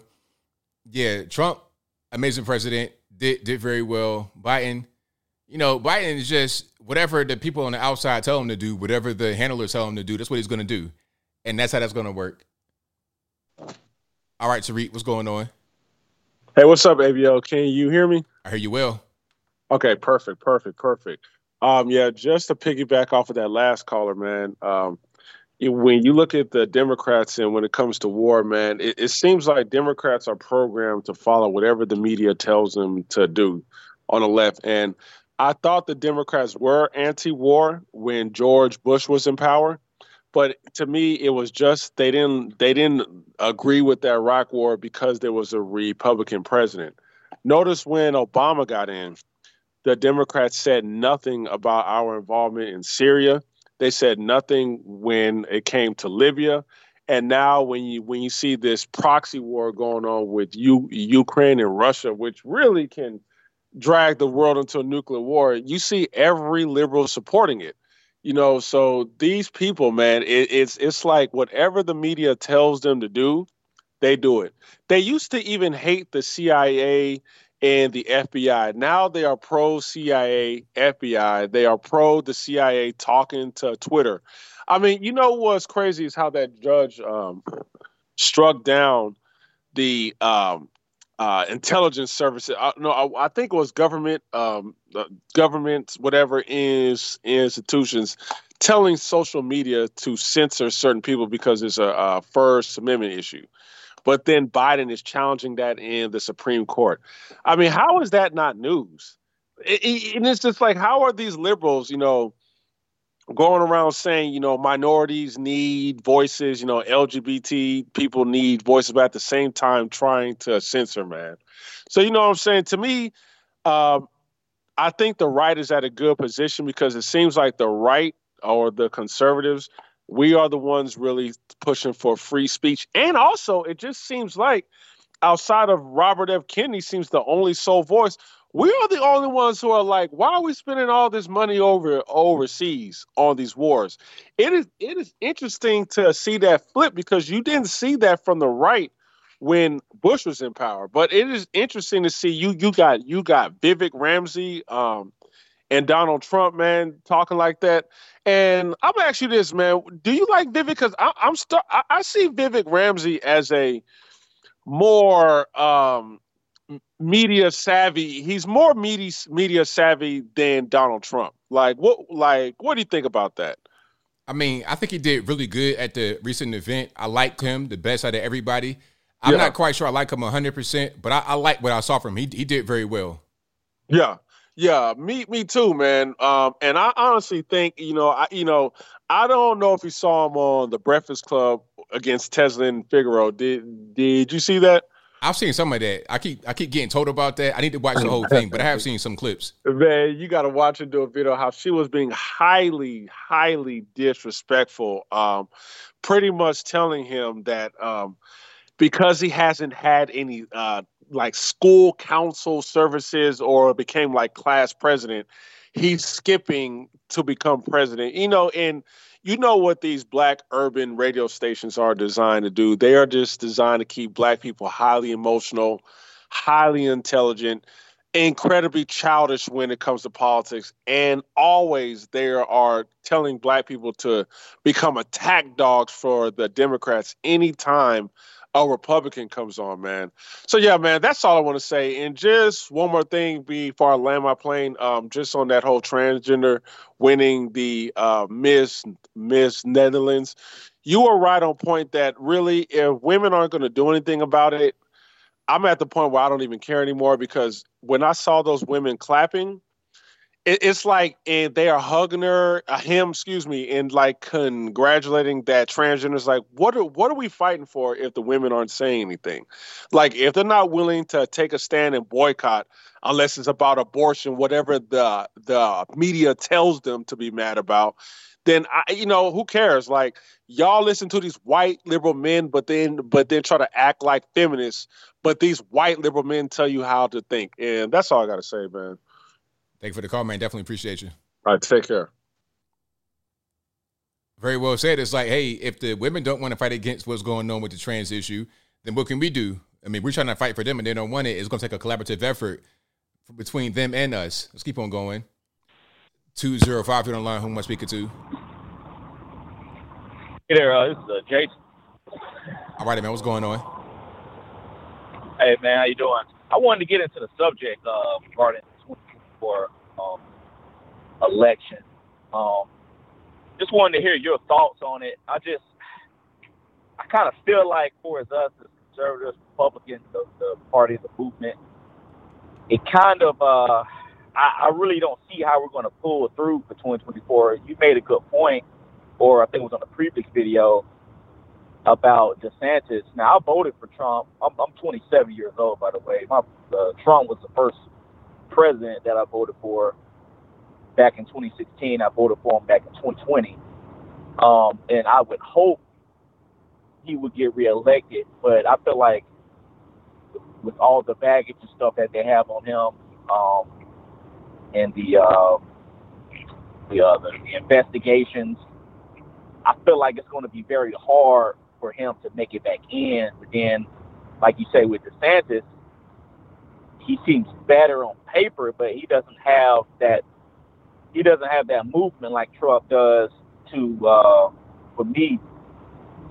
think like to actually pull it through. And seeing him kind of performing now out here, campaigning is not. I feel it with a lot of us. He's not looking as sharp as we thought he would. Like you said earlier, he's not like interesting to hear or to listen to.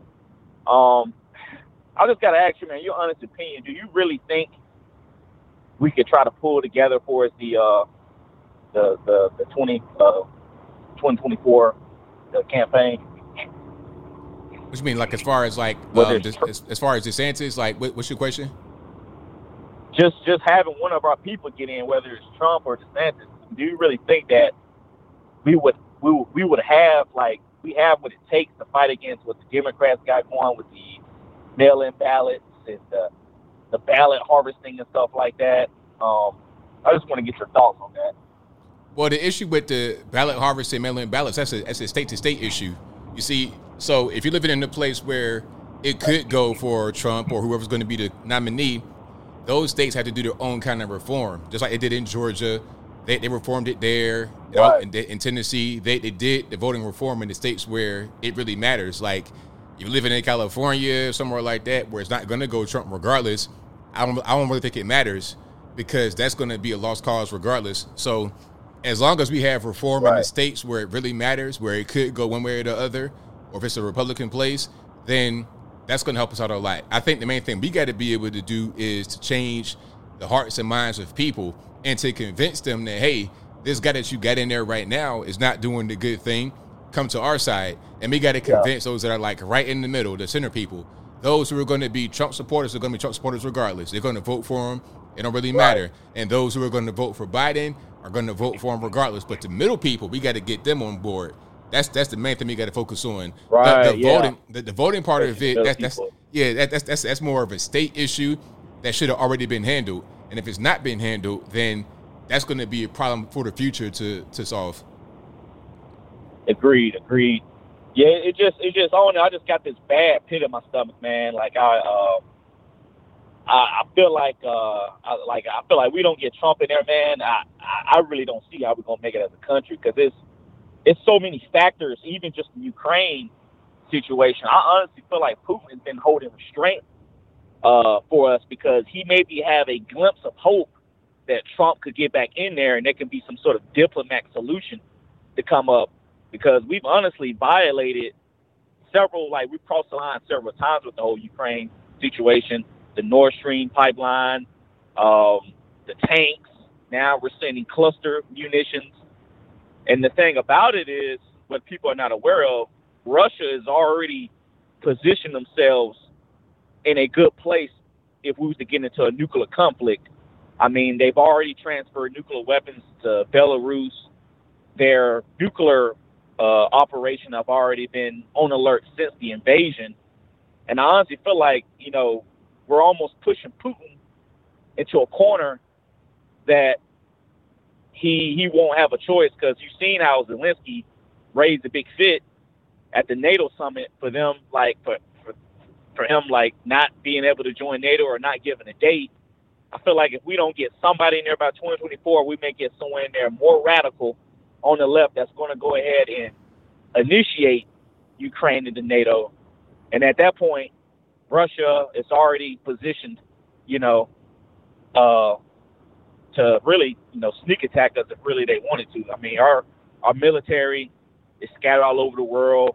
Just like you were saying earlier, Biden's trying to see about recruitments. No one wants to join the military. We lost a lot of good military men during the vaccine mandates. We got China to worry about with Taiwan. So I just feel like, us as conservatives, we just got to pray and hope, because I feel like if we don't get somebody in there, it's going to be pretty bad for us by 2024. I feel like the ship is going to be beyond trying to save, if you get what I'm saying. But I'm going to leave you with that, man. I appreciate you taking my call. Thank you for the call, man. Definitely appreciate you. All right. Great call. Yeah, fantastic call. It's going to be an uphill battle for sure. And that's, I don't think nobody can really say anything other than that. That's definitely going to be an uphill battle, but we'll see. We're going to see how the whole thing plays out here. And if you like what you're hearing so far, please give the video a thumbs up, like the video, share the video, do all that good stuff. That'll help me out tremendously. Alrighty, let's go to, y'all please hang tight for me. 818, you're on line. Who am I speaking to? Yes, hi. I'd like to go ahead and talk just a little bit on one of the last callers were touching base on about the transgender person winning the beauty pageant. Yes. And I find it incredibly crazy that there's already solutions to all the problems that we're having. You see, my wife, she's from a country where there's lady boys all over the place. I mean, she's from Thailand, and they already have solutions for stuff like this. I mean, when you talk about beauty pageants, they have something called a Miss Tiffany. All right. Basically, transgender people compete with other transgender people. They don't need to be in, biologically female or biologically male. If they want to compete, they should compete amongst themselves. And I find this incredibly funny that nobody's actually caught on to that. I mean, you can even Google Miss Tiffany Thailand, and they're all lady boys, every single one of them. And, they sit there, they say they want respect and they want people to respect their space. But in Thailand, people actually understand respect. If they want their space respected, they also have to respect the space of others. That means that if you're straight, if you're gay, or if you're trans, just respect it. I'm one of those people, like, I don't care. Just understand that, there are differences. It goes in the same way. Like, when it comes to, not teaching kids, about, trans and gay stuff, it's like, they don't need that. Let kids be kids. Other things will come naturally. But it's about respecting each other's boundaries. And so, like, I just want to kind of bring that up because I still find it incredibly funny that nobody has brought that up. Like, even conservative, black conservative perspective, he even sat there and said, like, hey, why don't they just have their own space so they can compete with each other? I'm like, yeah, well, in places like Thailand, they already solved that problem. I don't see why, that can't be solved here. You know what I mean? Well, see, the thing is, it's not even about that. Like, they don't want to have their own space. What they want to do is they want to go into women's spaces. You see, like, that's the whole thing. And because a lot of these people that call themselves trans are not even like that. Like, prime example, you have, what's the guy, the swimmer, Leah Thomas. Okay, this person was competing on a swim team at UPenn as a man for the entire career. And then at the end of his career, he becomes a so-called woman and dominates. When he was a man, he was mediocre at best.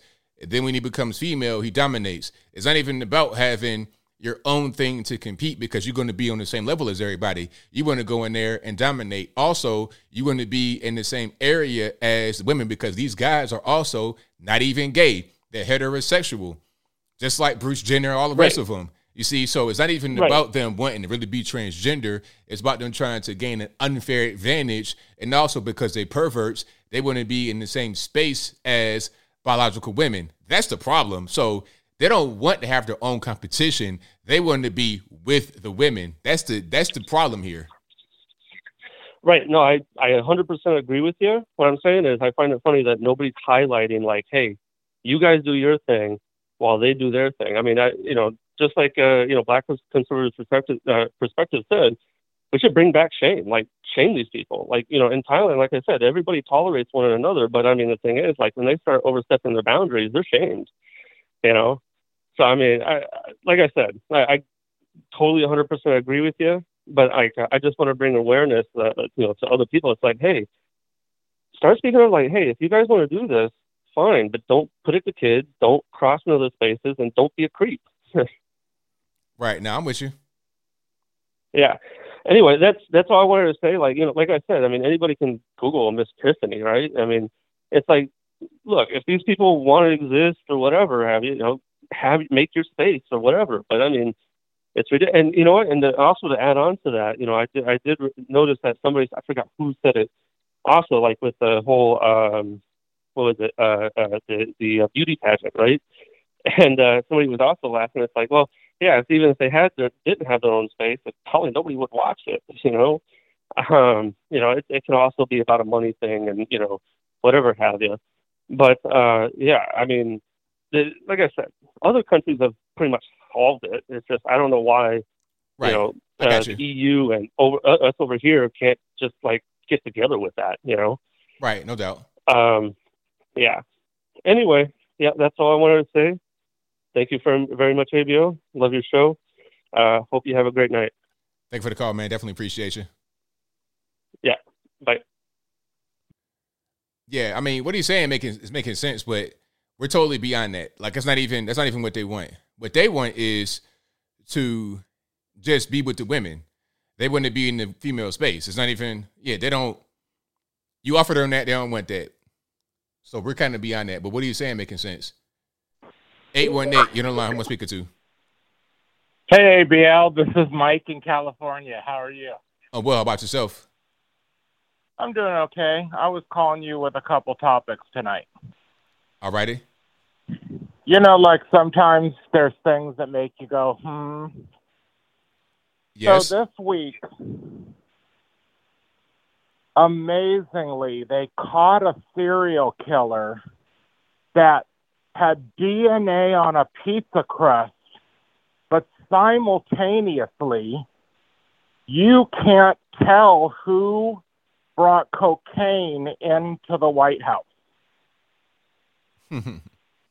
Right. Okay, yeah. So you could find a serial killer. We could crack a decade-old case from a slice of pizza, but the White House, one of the most secure places on the world in the entire world, we don't know who brought cocaine in there. It makes no sense. And listen, ABL, when they caught that serial killer that day, CNN was doing their magic dance. That was their full coverage for the day. Like, look what has happened. We have caught somebody with DNA from a pizza crust. Listen, that's CSI 20 years ago. Right, exactly. So if they could have found something like that, if that technology existed 20 years ago to find that out, what do they have now? The federal government, what do they have now as far as technology to determine where a thing came from? It's got to be something that is beyond our imagination, but somehow they could not find the rightful owner of the cocaine. I find it very hard to believe. You know, I wish I could put $1,000 down on who that cocaine belongs to. You and me both. I'll be a rich man. And then the second thing I called about, of course, about Hunter, because I'm on a Hunter roll tonight. What 50-something-year-old is around their daddy all times with a backpack running past him to get inside of the helicopter? And that is bizarre to me.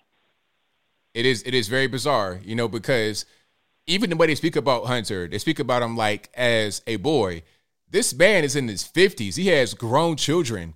What are we talking about? This is a fully grown man. He could be a grandfather at his age with kids. I think his oldest is like 20 years old. So he's very strange. The drug addiction, that's just an extension of him being strange. Yeah, the strangest thing about those two is that weird, creepy smile. It's almost uncanny, like in any other circumstance, the way like a Joe Biden smiles, you would say, whoa, that's like Saturday Night Live being the evil person. Right. All right, ABL, thanks for letting me call in. Thanks for the show, and I'll talk to you later. All right, thank you for the call. Definitely appreciate you. Bye. That's a great call. He made a great point.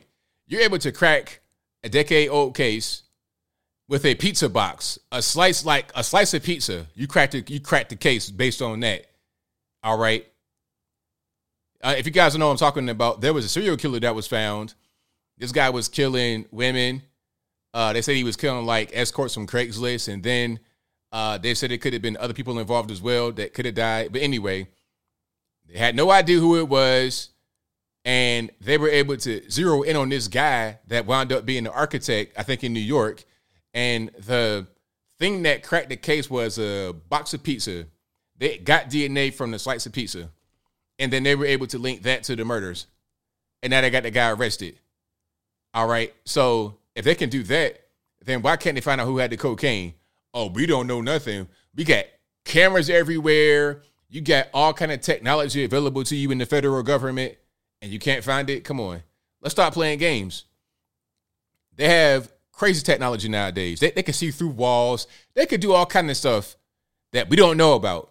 And if you do know about it, you don't know the full scope of it. Remember they said with the whole submarine, oh, we heard some banging noises. They might be still living. They got 4 days of oxygen left. And then they said, oh, by the way, we have this top secret thing that we know about. We can hear the entire ocean floor. We know all the sounds that go on, and we heard it implode on Sunday. Okay, now you want to tell us? Now you want to reveal that information to us now after the fact? It's bogus. I don't believe anything the government says ever. 425, you're online. Who am I speaking to? Hello. Can you hear me? I hear you well. Hello. Yes. Hi. I was wondering, this is off topic, but I wonder what you think about parasites like bed bugs Bed bugs? I mean, I'm not really sure. I don't like bed bugs. Well, I just noticed that they're becoming more common in the United States, and people are bringing them from other countries. And I have bed bugs in my home, and they're in my bed, and I wake up in the morning and I have blood stains on my sheets. Okay, all right, And I all have right. I mean, what can I do about that? Well, I just wonder if anyone has, like, I ask people opinion of that all the time, and they're just they poop everywhere. Okay, all right. Okay, now I'm just being trolled. Let's not. I mean, come on, like put the crap pipe down. You and Hunter need to just stop. Y'all getting geeked up together. Ain't nobody got time for that. Like, why would you call me and say that? All right. And this person is caught before, and we had a good conversation. I don't understand. Like, I don't get it. People are weird. Okay. 203, you don't lie. Who am I speaking to? What's up? My brother from another mother, ABL. What's up? It's all good, man. What's happening? Good lordy. Bed bugs? Oh. What in the world? Listen. Go ahead, man. Go ahead. I don't know what's going on. It's a crazy world. But go ahead, boss. Yo, listen. I think I know what you're saying with Vivek Ramaswamy. Okay. There is something odd about that, and I was doing just a quick research while you were online here, and I was like, yo, it's all in the name. It's all in the name. Everybody's name is tied to their genealogy, whether it be from a higher power or whatever it may be. So even your name, bro, you know what your name stands for? What does it stand for? Nobility and virtue. But here's the thing, your last name, Logan, which I'm thinking maybe that's why you got that white beard. You might be a little bit Irish or Scottish in you. Well, actually, yes, but that's not where Logan comes from. The Irish part comes from my mom's side, and that's not where Logan came from. Logan came from my dad's side, so I don't know about that as far as that. Yeah, from your dad's side. Okay. No. Okay, yeah. So the Logan came from my dad's side, but the Irish I know about. My great grandfather, who I met, he was actually black and Irish. He was mixed. I met him, but he was not Logan. That's on my mom's side. They were not Logan. Oh, very interesting. Very interesting. So, yo, here's the thing. Ramaswamy, right? His name stands for a deity, supreme ruler, and a religious teacher, which it has a common sense of almost like, the anti-person who we shall not name. Mm-hmm. And I was like, yo, that's really crazy. But check this out. When you look at the Baron and Donald, right? Donald is actually supposed to be a proud chief. That's the meaning of his name. And his son's name it's literally the noble landowner, the son of strength. Dang. Can't make it up. Very interesting. But anyways, yeah, man. All our names have meaning, man. Anyways, bro, I just wanted to shoot that out there because I was just, investigating really quick. I was like, yeah, you know what? I think that's what he's feeling about Vivek Ramaswamy. I'm like, I like him too. He's got great policies. He's very etiquette, and the way he, poses thing is all that. But there's a little underlying thing. I'm like, yo, yeah, he could be the vice president, but he also could make Trump go run for his money. This is a weird one. Right on. All right, brother, man. Well, have a great night. I love your show, man. You're doing a great job. Thank you for the call, man. Definitely appreciate you. All right. Later, bud. All right. Shout out to the caller. All right. The number to call, 434. You know the rest. 504 on the line. Who am I speaking to? Hey, ABL. It's Alien Spaceship. All right. What's going on? All right. So I have some things to talk about. So first of all, yeah, that the black kid earlier that you were showing that robbed a car, sold a car rather. Yeah, I think it's terrible, and that basically, he probably had obviously a poor upbringing, and maybe violent media could have influenced him, but probably also, of course, I'm not blaming that. That also he just had no direction to see that this is right and wrong. What are your thoughts? Yeah, I don't really see any parents involved. I just see whoever the adults are in his life are leading him in the wrong direction. That's what I see. Right. Yeah, because we see this a lot, with the different, things in the black community and in other areas, like with the college kids and stuff. Like with me, like my family, chose to stay in the area when it became black. And then I got really interested with my black friends in the black community. So that's why I'm very focused on the black community. And also I believe in uniting them because they're also my fellow Americans, and I want everybody to be on the right track. Right on. Right. Yeah. So yeah, basically you're showing earlier about the thing, I forgot what it's called briefly for a second, but yeah, on the Blaze. Yeah, that. So basically on the Blaze, how the different people were talking and stuff. Yeah, it was a giant circus. It was like the Hindenburg. I definitely agree with that. And it's just that guy that was saying about it was right for parents to do the surgery on the kids. I think it's absolutely terrible, and I don't know how he was able to even get in there because they seem like they didn't know that he would say that stuff. Yeah, it was weird. I don't understand how he's a candidate at all and is even getting any kind of press, because there's other guys like Larry Elder could have been there in his place. There are other guys who could have been there in his place. I have no idea how he was able to be here. It's really strange. Right. Do you think he could be an infiltrator from the left?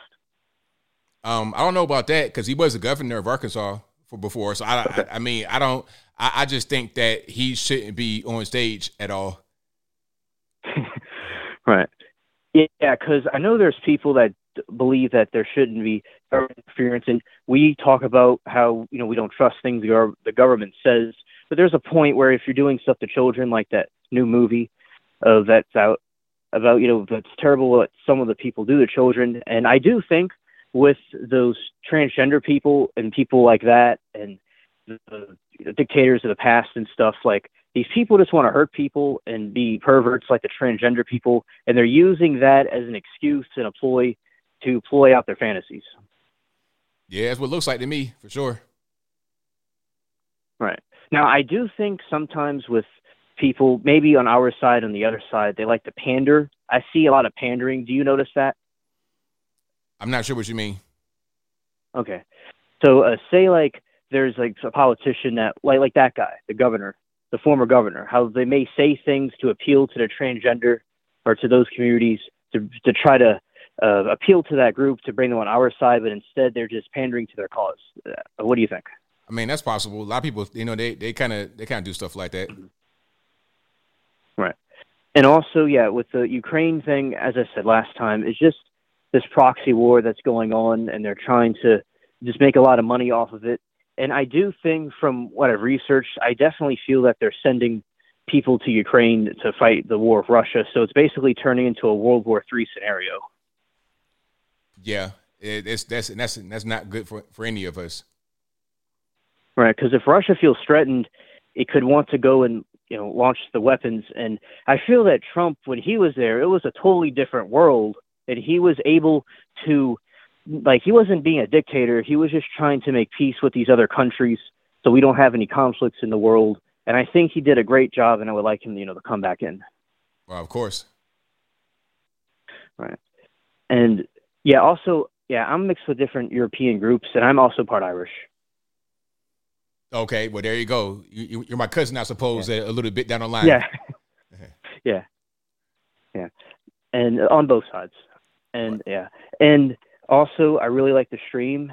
It's very good coverage as always. And thank you for taking my call. Thank you for the call, man. Definitely appreciate you. Okay, bye. All right, shout out to my man for the call. Most certainly appreciate him. Let's go to the next person here. And shout out to you guys for being here. You guys are the best audience anywhere on these internets. I'm going to speak it to 817 on the line. It's very good. 817, hello. I didn't realize you were answering. Okay.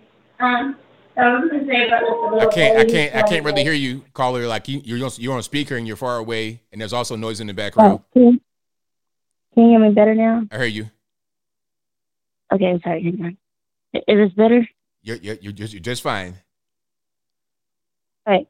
No, I was saying, okay, yeah, because I had my little speaker. I didn't know it was connected to my speaker because my kids were out there in the backyard with the thing. Anyway, and so I wanted to say, like, with the little boy, you know how, like, he had robbed the car or whatnot. I feel like the parents have felt him, and it's like, you know how they think, like, oh, it's tough to do this. They think they've been taught to, like, oh, you look up to your older cousin or something, and they think, like, oh, I'm about to, like, shoot this person, I'm about to rob this person. I think that's cool. It's not.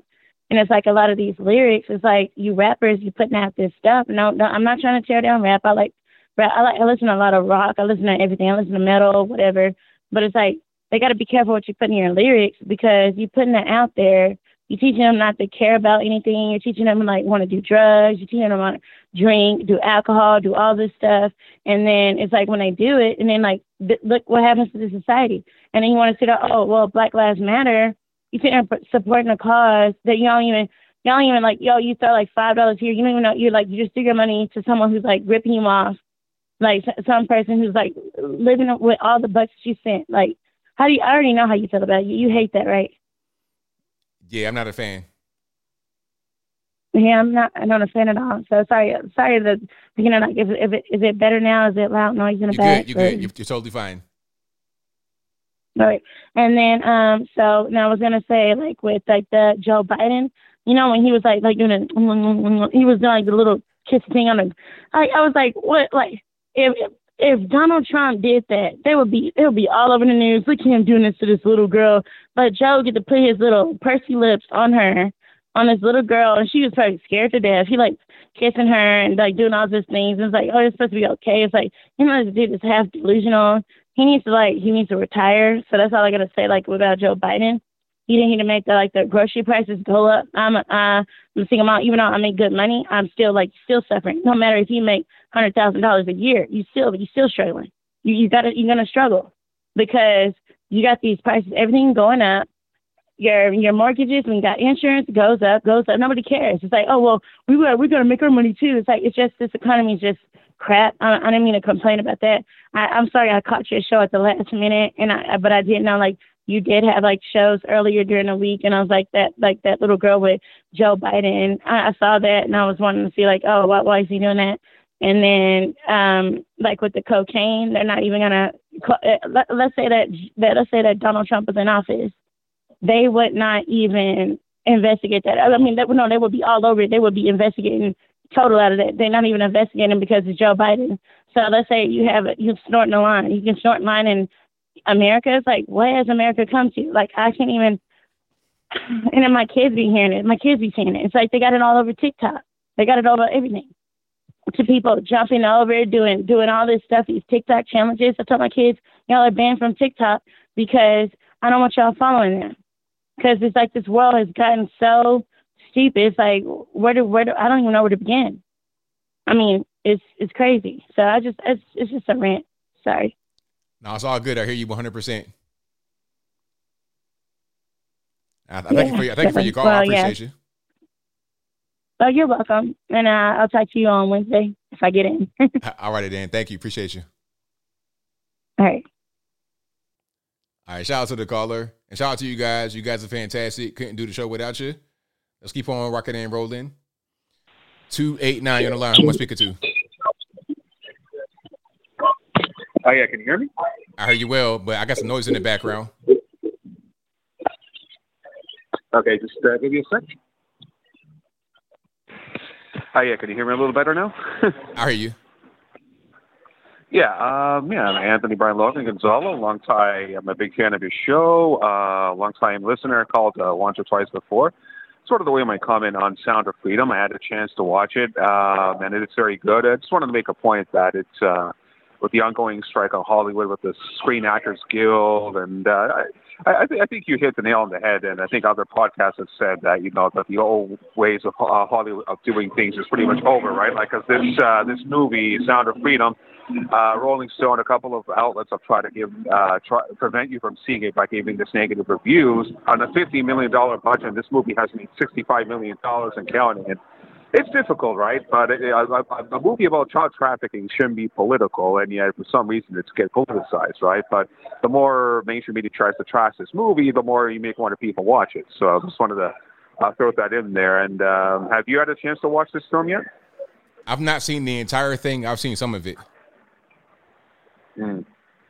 Yeah, it's very graphic, right? But it's a true story. I saw the Jordan Peterson podcast when he had Jim Caviezel and he had Tim Ballard on, and it's a very well done podcast. Everyone knows who Jordan Peterson is, of course, and when you get a platform like that, he certainly helps to elevate things, right? And positive word of mouth really helps a lot, and it helps to off-put some of the reviews that mainstream media, especially CNN, I think you did a video on it. They try to downplay this movie, and they're trying to politicize this. I mean, this is an issue of child trafficking, right?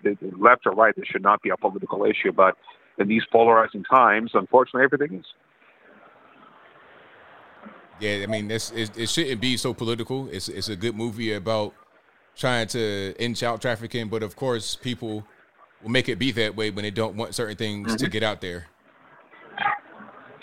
Yeah. Like I said before, but because of the rise and power of podcasts and positive word of mouth, especially we're in the digital age, with Elon Musk buying Twitter, I mean, it pretty much bypasses mainstream media, just like with Trump and his election in 2016. Right? You can just pretty much cut out the middleman. With a movie like this, people doing podcasts, both Peterson and Dave Rubin and other podcasters out there. I've talked to both Jim Caviezel and Tim Ballard about the film, and they've released hundreds of thousands, millions of views, and I feel something positive, right? And with the ongoing strike with Hollywood, with the Screen Actors Guild Hollywood strike, ongoing strike, it's like, I wouldn't say Hollywood's dead. It's still going to be there, but it doesn't quite have the power it used to be. Because I've noticed the last several years it's been nothing but endless rehash of Hollywood reboots and remakes, prequels and sequels, some of which are good, but I think most people are just, are just shrugging their shoulders at this. It doesn't have the power it used to have. That's I just wanted, and I guess that's all. Those are my final 2 cents on that subject. Well, thank you for the call. Definitely appreciate you. All right, thank you so much. All right, shout out to the caller. Great call. Let's keep on rocking here. Let's go to 918 in the line. Who am I speaking to? Hey, what's up, ABL? It's JD Scotcher from Oklahoma. How you doing, buddy? It's all good, man. Can't complain. All right, cool. Well, I wasn't calling in tonight. I'm enjoying the show, but everybody keeps mentioning that 8-year-old kid driving that car, and that reminded me of a story from a really good friend of mine back in 2005, 2006. He was a master electrician, and he got a job going across the country doing different jobs, and he got one in Baltimore, Maryland, working on a new Walmart supercenter they were building. And so one night, I mean, he has a problem with like amphetamines and just drugs and then. So he went out, and he doesn't know a thing about Baltimore. I don't either. He hailed a cab, and he gets picked up by this kid driving a taxi. He said he couldn't have been more than like 10 years old. This young little black kid wearing these like big metal frame glasses, And this kid drove him around and took him to these crazy neighborhoods so he could score some freaking all kinds of substances. And that was like back in 2005, almost 20 years ago. So, I mean, I just can't believe that. Mm-hmm. So there's really no point in the story. That story about the 8-year-old kid reminded me of that. I'm like, damn, I know a guy that experienced something similar all that time way back, And it's just, a little kid out there driving around that taxi. He had a taxi too. Yeah, it's crazy. Driving people around in crazy neighborhoods, letting people pick up stuff and telling them where to buy stuff. I can't even imagine what Baltimore's like now. I don't even know what to think about that. But anyway, yeah, these kids are probably, I don't know. Yeah, Vivek, I like the dude. I don't think he's ready to be president, but I did like what he said about having two parents in the house, a mother and a father. That is the most important thing. Very, very important. So, very important, yeah. All right, man. Well, I'll let you go, dude. Love you, man. Love everybody in the chat and the calls, and have a good night, man. Thank you for the call, man. Definitely appreciate you. All right, later, dude. All right. Shout out to my man for the call. Most certainly appreciate him. And you guys are the best audience anywhere on these interwebs. 773, you're on the line. Who am I speaking to? ABL, it's a retired Chicago police officer friend. Thanks for getting to my call. ABL, I wanted to comment on the young kid that did the carjacking. That's a little bit unusual with the carjacking part, but it's not unusual for the criminality of young kids like that. The reason the carjacking is a little unusual is only because they're usually passengers. They're just way too short to reach the pedals and steer the car without crashing it. Although I've seen that, and every single time they've crashed the car because they're so short. But here's the thing I wanted to say, ABL, about that. Usually them young kids like that are recruited by the gangs to shuttle the drugs on a bicycle, to shuttle the drugs to and from where they package the drugs to the drug spot. They also shuttle the money back and forth from the drug spot to the place, to the house that they package up the drugs. They also shuttle guns that way. So as a veteran policeman, we always paid attention to the kids that were on the bicycles. They're also lookouts. But here's the thing.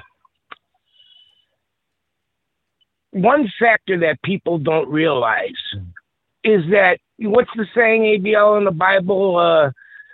Idle hands are a devil's playground, or an idle mind is the devil's playground. That's right. When you're not going to school and you're out there just chilling and hanging out and maybe selling drugs or doing what you're doing, just hanging out, you get bored. And that lifestyle is exciting. It's one reason why a lot of policemen become the police, especially kids that grew up in the inner city like I did. Most of my friends, we all became the police, not because we wanted to be the police. We wanted a good job, but it's the excitement of the streets. There's an adrenaline and excitement about the streets. The thing that young kids like that, and even kids in their teens and 20s and whatnot, what they don't understand is there's a price to pay for that excitement. They're out there running around, and people get hurt. People get shot and killed. Sometimes you get shot and killed as an offender. There's a price to pay to this, and we're losing generations of people that way. There's no change in you, really, on a whole. Maybe individually here and there, but there's no change in you on a whole once you do those things. Once you feel that excitement and you're out there running around with your friends on the streets and you're wreaking all this havoc and doing all this nonsense. I mean, even a lot of upper class kids, they do silly things, although with fake, with jumping off the boat, they do silly things too, that they don't realize what the consequences are. Although, in these inner cities, it's a more deadly game that they're playing, much more deadly game that they're playing. But, we're going to lose generations of kids this way. And that's the bottom line, is the excitement that people don't realize of being a criminal. There's a certain excitement to it that draws them to that. And as a policeman, ABL, I was always the most leery of young kids like that, young gangbangers like that. Because when you're a little bit older, you understand the consequences of pointing your gun and shooting it at a policeman or something like that.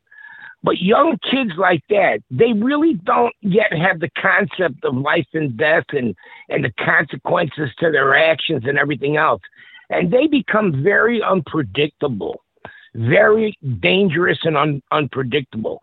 Just like that little kid. He could have easily plowed into people, pedestrians, other cars, and killed them. Did he set out to kill anybody? No. He set out to jump in a car, put a gun in somebody's face, grab your car, and go for a joyride. You know, this is, in their warped mind, this is exciting to them. This breaks up the monotony of not having a job, having dropped out of school and not having anything to do with school. When you have nothing to do, you figure out ways to do things, and they're not always healthy. Anyway, ABL, that's my 2 cents. I'll keep it short. I don't want to overstay my welcome. And I'll talk to you and everybody else in chat later. And thanks a lot. Thank you for the call. Definitely appreciate it. Thank you. Great call. I mean, it makes sense. It's crazy, though. I mean, imagine you're on the other end of that gun. You get this 8-year-old. He might have that gun loaded. He might have the finger on the trigger. He's just trying to go for a joyride. And then that finger slip, boom, you dead. All for what? Over a potential joyride? It's crazy, but that's how people are. Like, it's kind of like that out there in these environments. It's really a mess. 860, you're on the line. Who am I speaking to? Hey, Bill, it's F&A Ranger Xbox. I didn't think I was going to get on tonight. Well, I got you, boss. What's happening? First, I'd like to give my thoughts and prayers to that young woman that was abducted. I saw your show earlier today, and my heart just went out to her. And I'm afraid for her, and I hope she's recovered, healthy. Absolutely. Yeah, about Hunter Biden. Hunter Biden's like an old tomcat. You can't let him out run around the streets of Washington, D.C., you know, all coked up and with, you know, money in the bank, especially Washington. So I'm thinking that, you know, they're keeping him under lockdown right now because if he gets out, it's going to be one big mess all over. They can't deny it anymore after that. Oh, yeah. So I think cocaine in the White House, that was a resupply drop that got intercepted accidentally. Yeah, probably so. In Baltimore, there was a AFRAM festival, I guess. People all outside and stuff. And I just saw this at the beginning of your show, so I haven't had a chance to investigate it yet. Maybe you'll do a show on it. But a helicopter flew over and coincidentally dropped out billions of mosquitoes. And everybody in the crowd started slapping themselves and dancing around. It was funny, but it's not funny because I smell Bill Gates. Yeah, that could be some C-19 type shenanigans going on.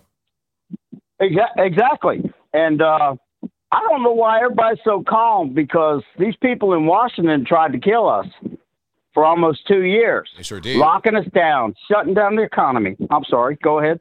I was agreeing. I was saying they sure did. I mean, they and to a certain extent, they were successful because they said suicides and all of that. Like I know here in Tennessee in Knox County, they said suicides went up. Like it was an astronomical amount. So to a certain extent, they did do it to us. Yeah. And now in Ukraine, in 2015, Jacob Rothschild, and that's who's behind all the evil in the world right now, is the top banking families. They're behind the World Economic Forum, and their litmus test is that if you can believe that a man is a woman, then they can get you to believe any stupid thing they put on TV. That's the whole point of it. It's a psychological warfare, which after my first career of being in a, general's headquarters in charge of 3 countries worth of nuclear missiles, we perform stuff like that. So it doesn't work on me. And I look at it and I'm like, how in the world can these people be that damn stupid? But they're constantly bombarded with it. They just don't know how to tune it out. They can't recognize it for what it is. And a lot of it has to do with the education system, how far down America's fallen. We used to be number 1 in the world. When I went to high school, we were number 1. When Jimmy Carter signed made the Department of Education, we went down to 27. Mm-hmm. So government is not the answer.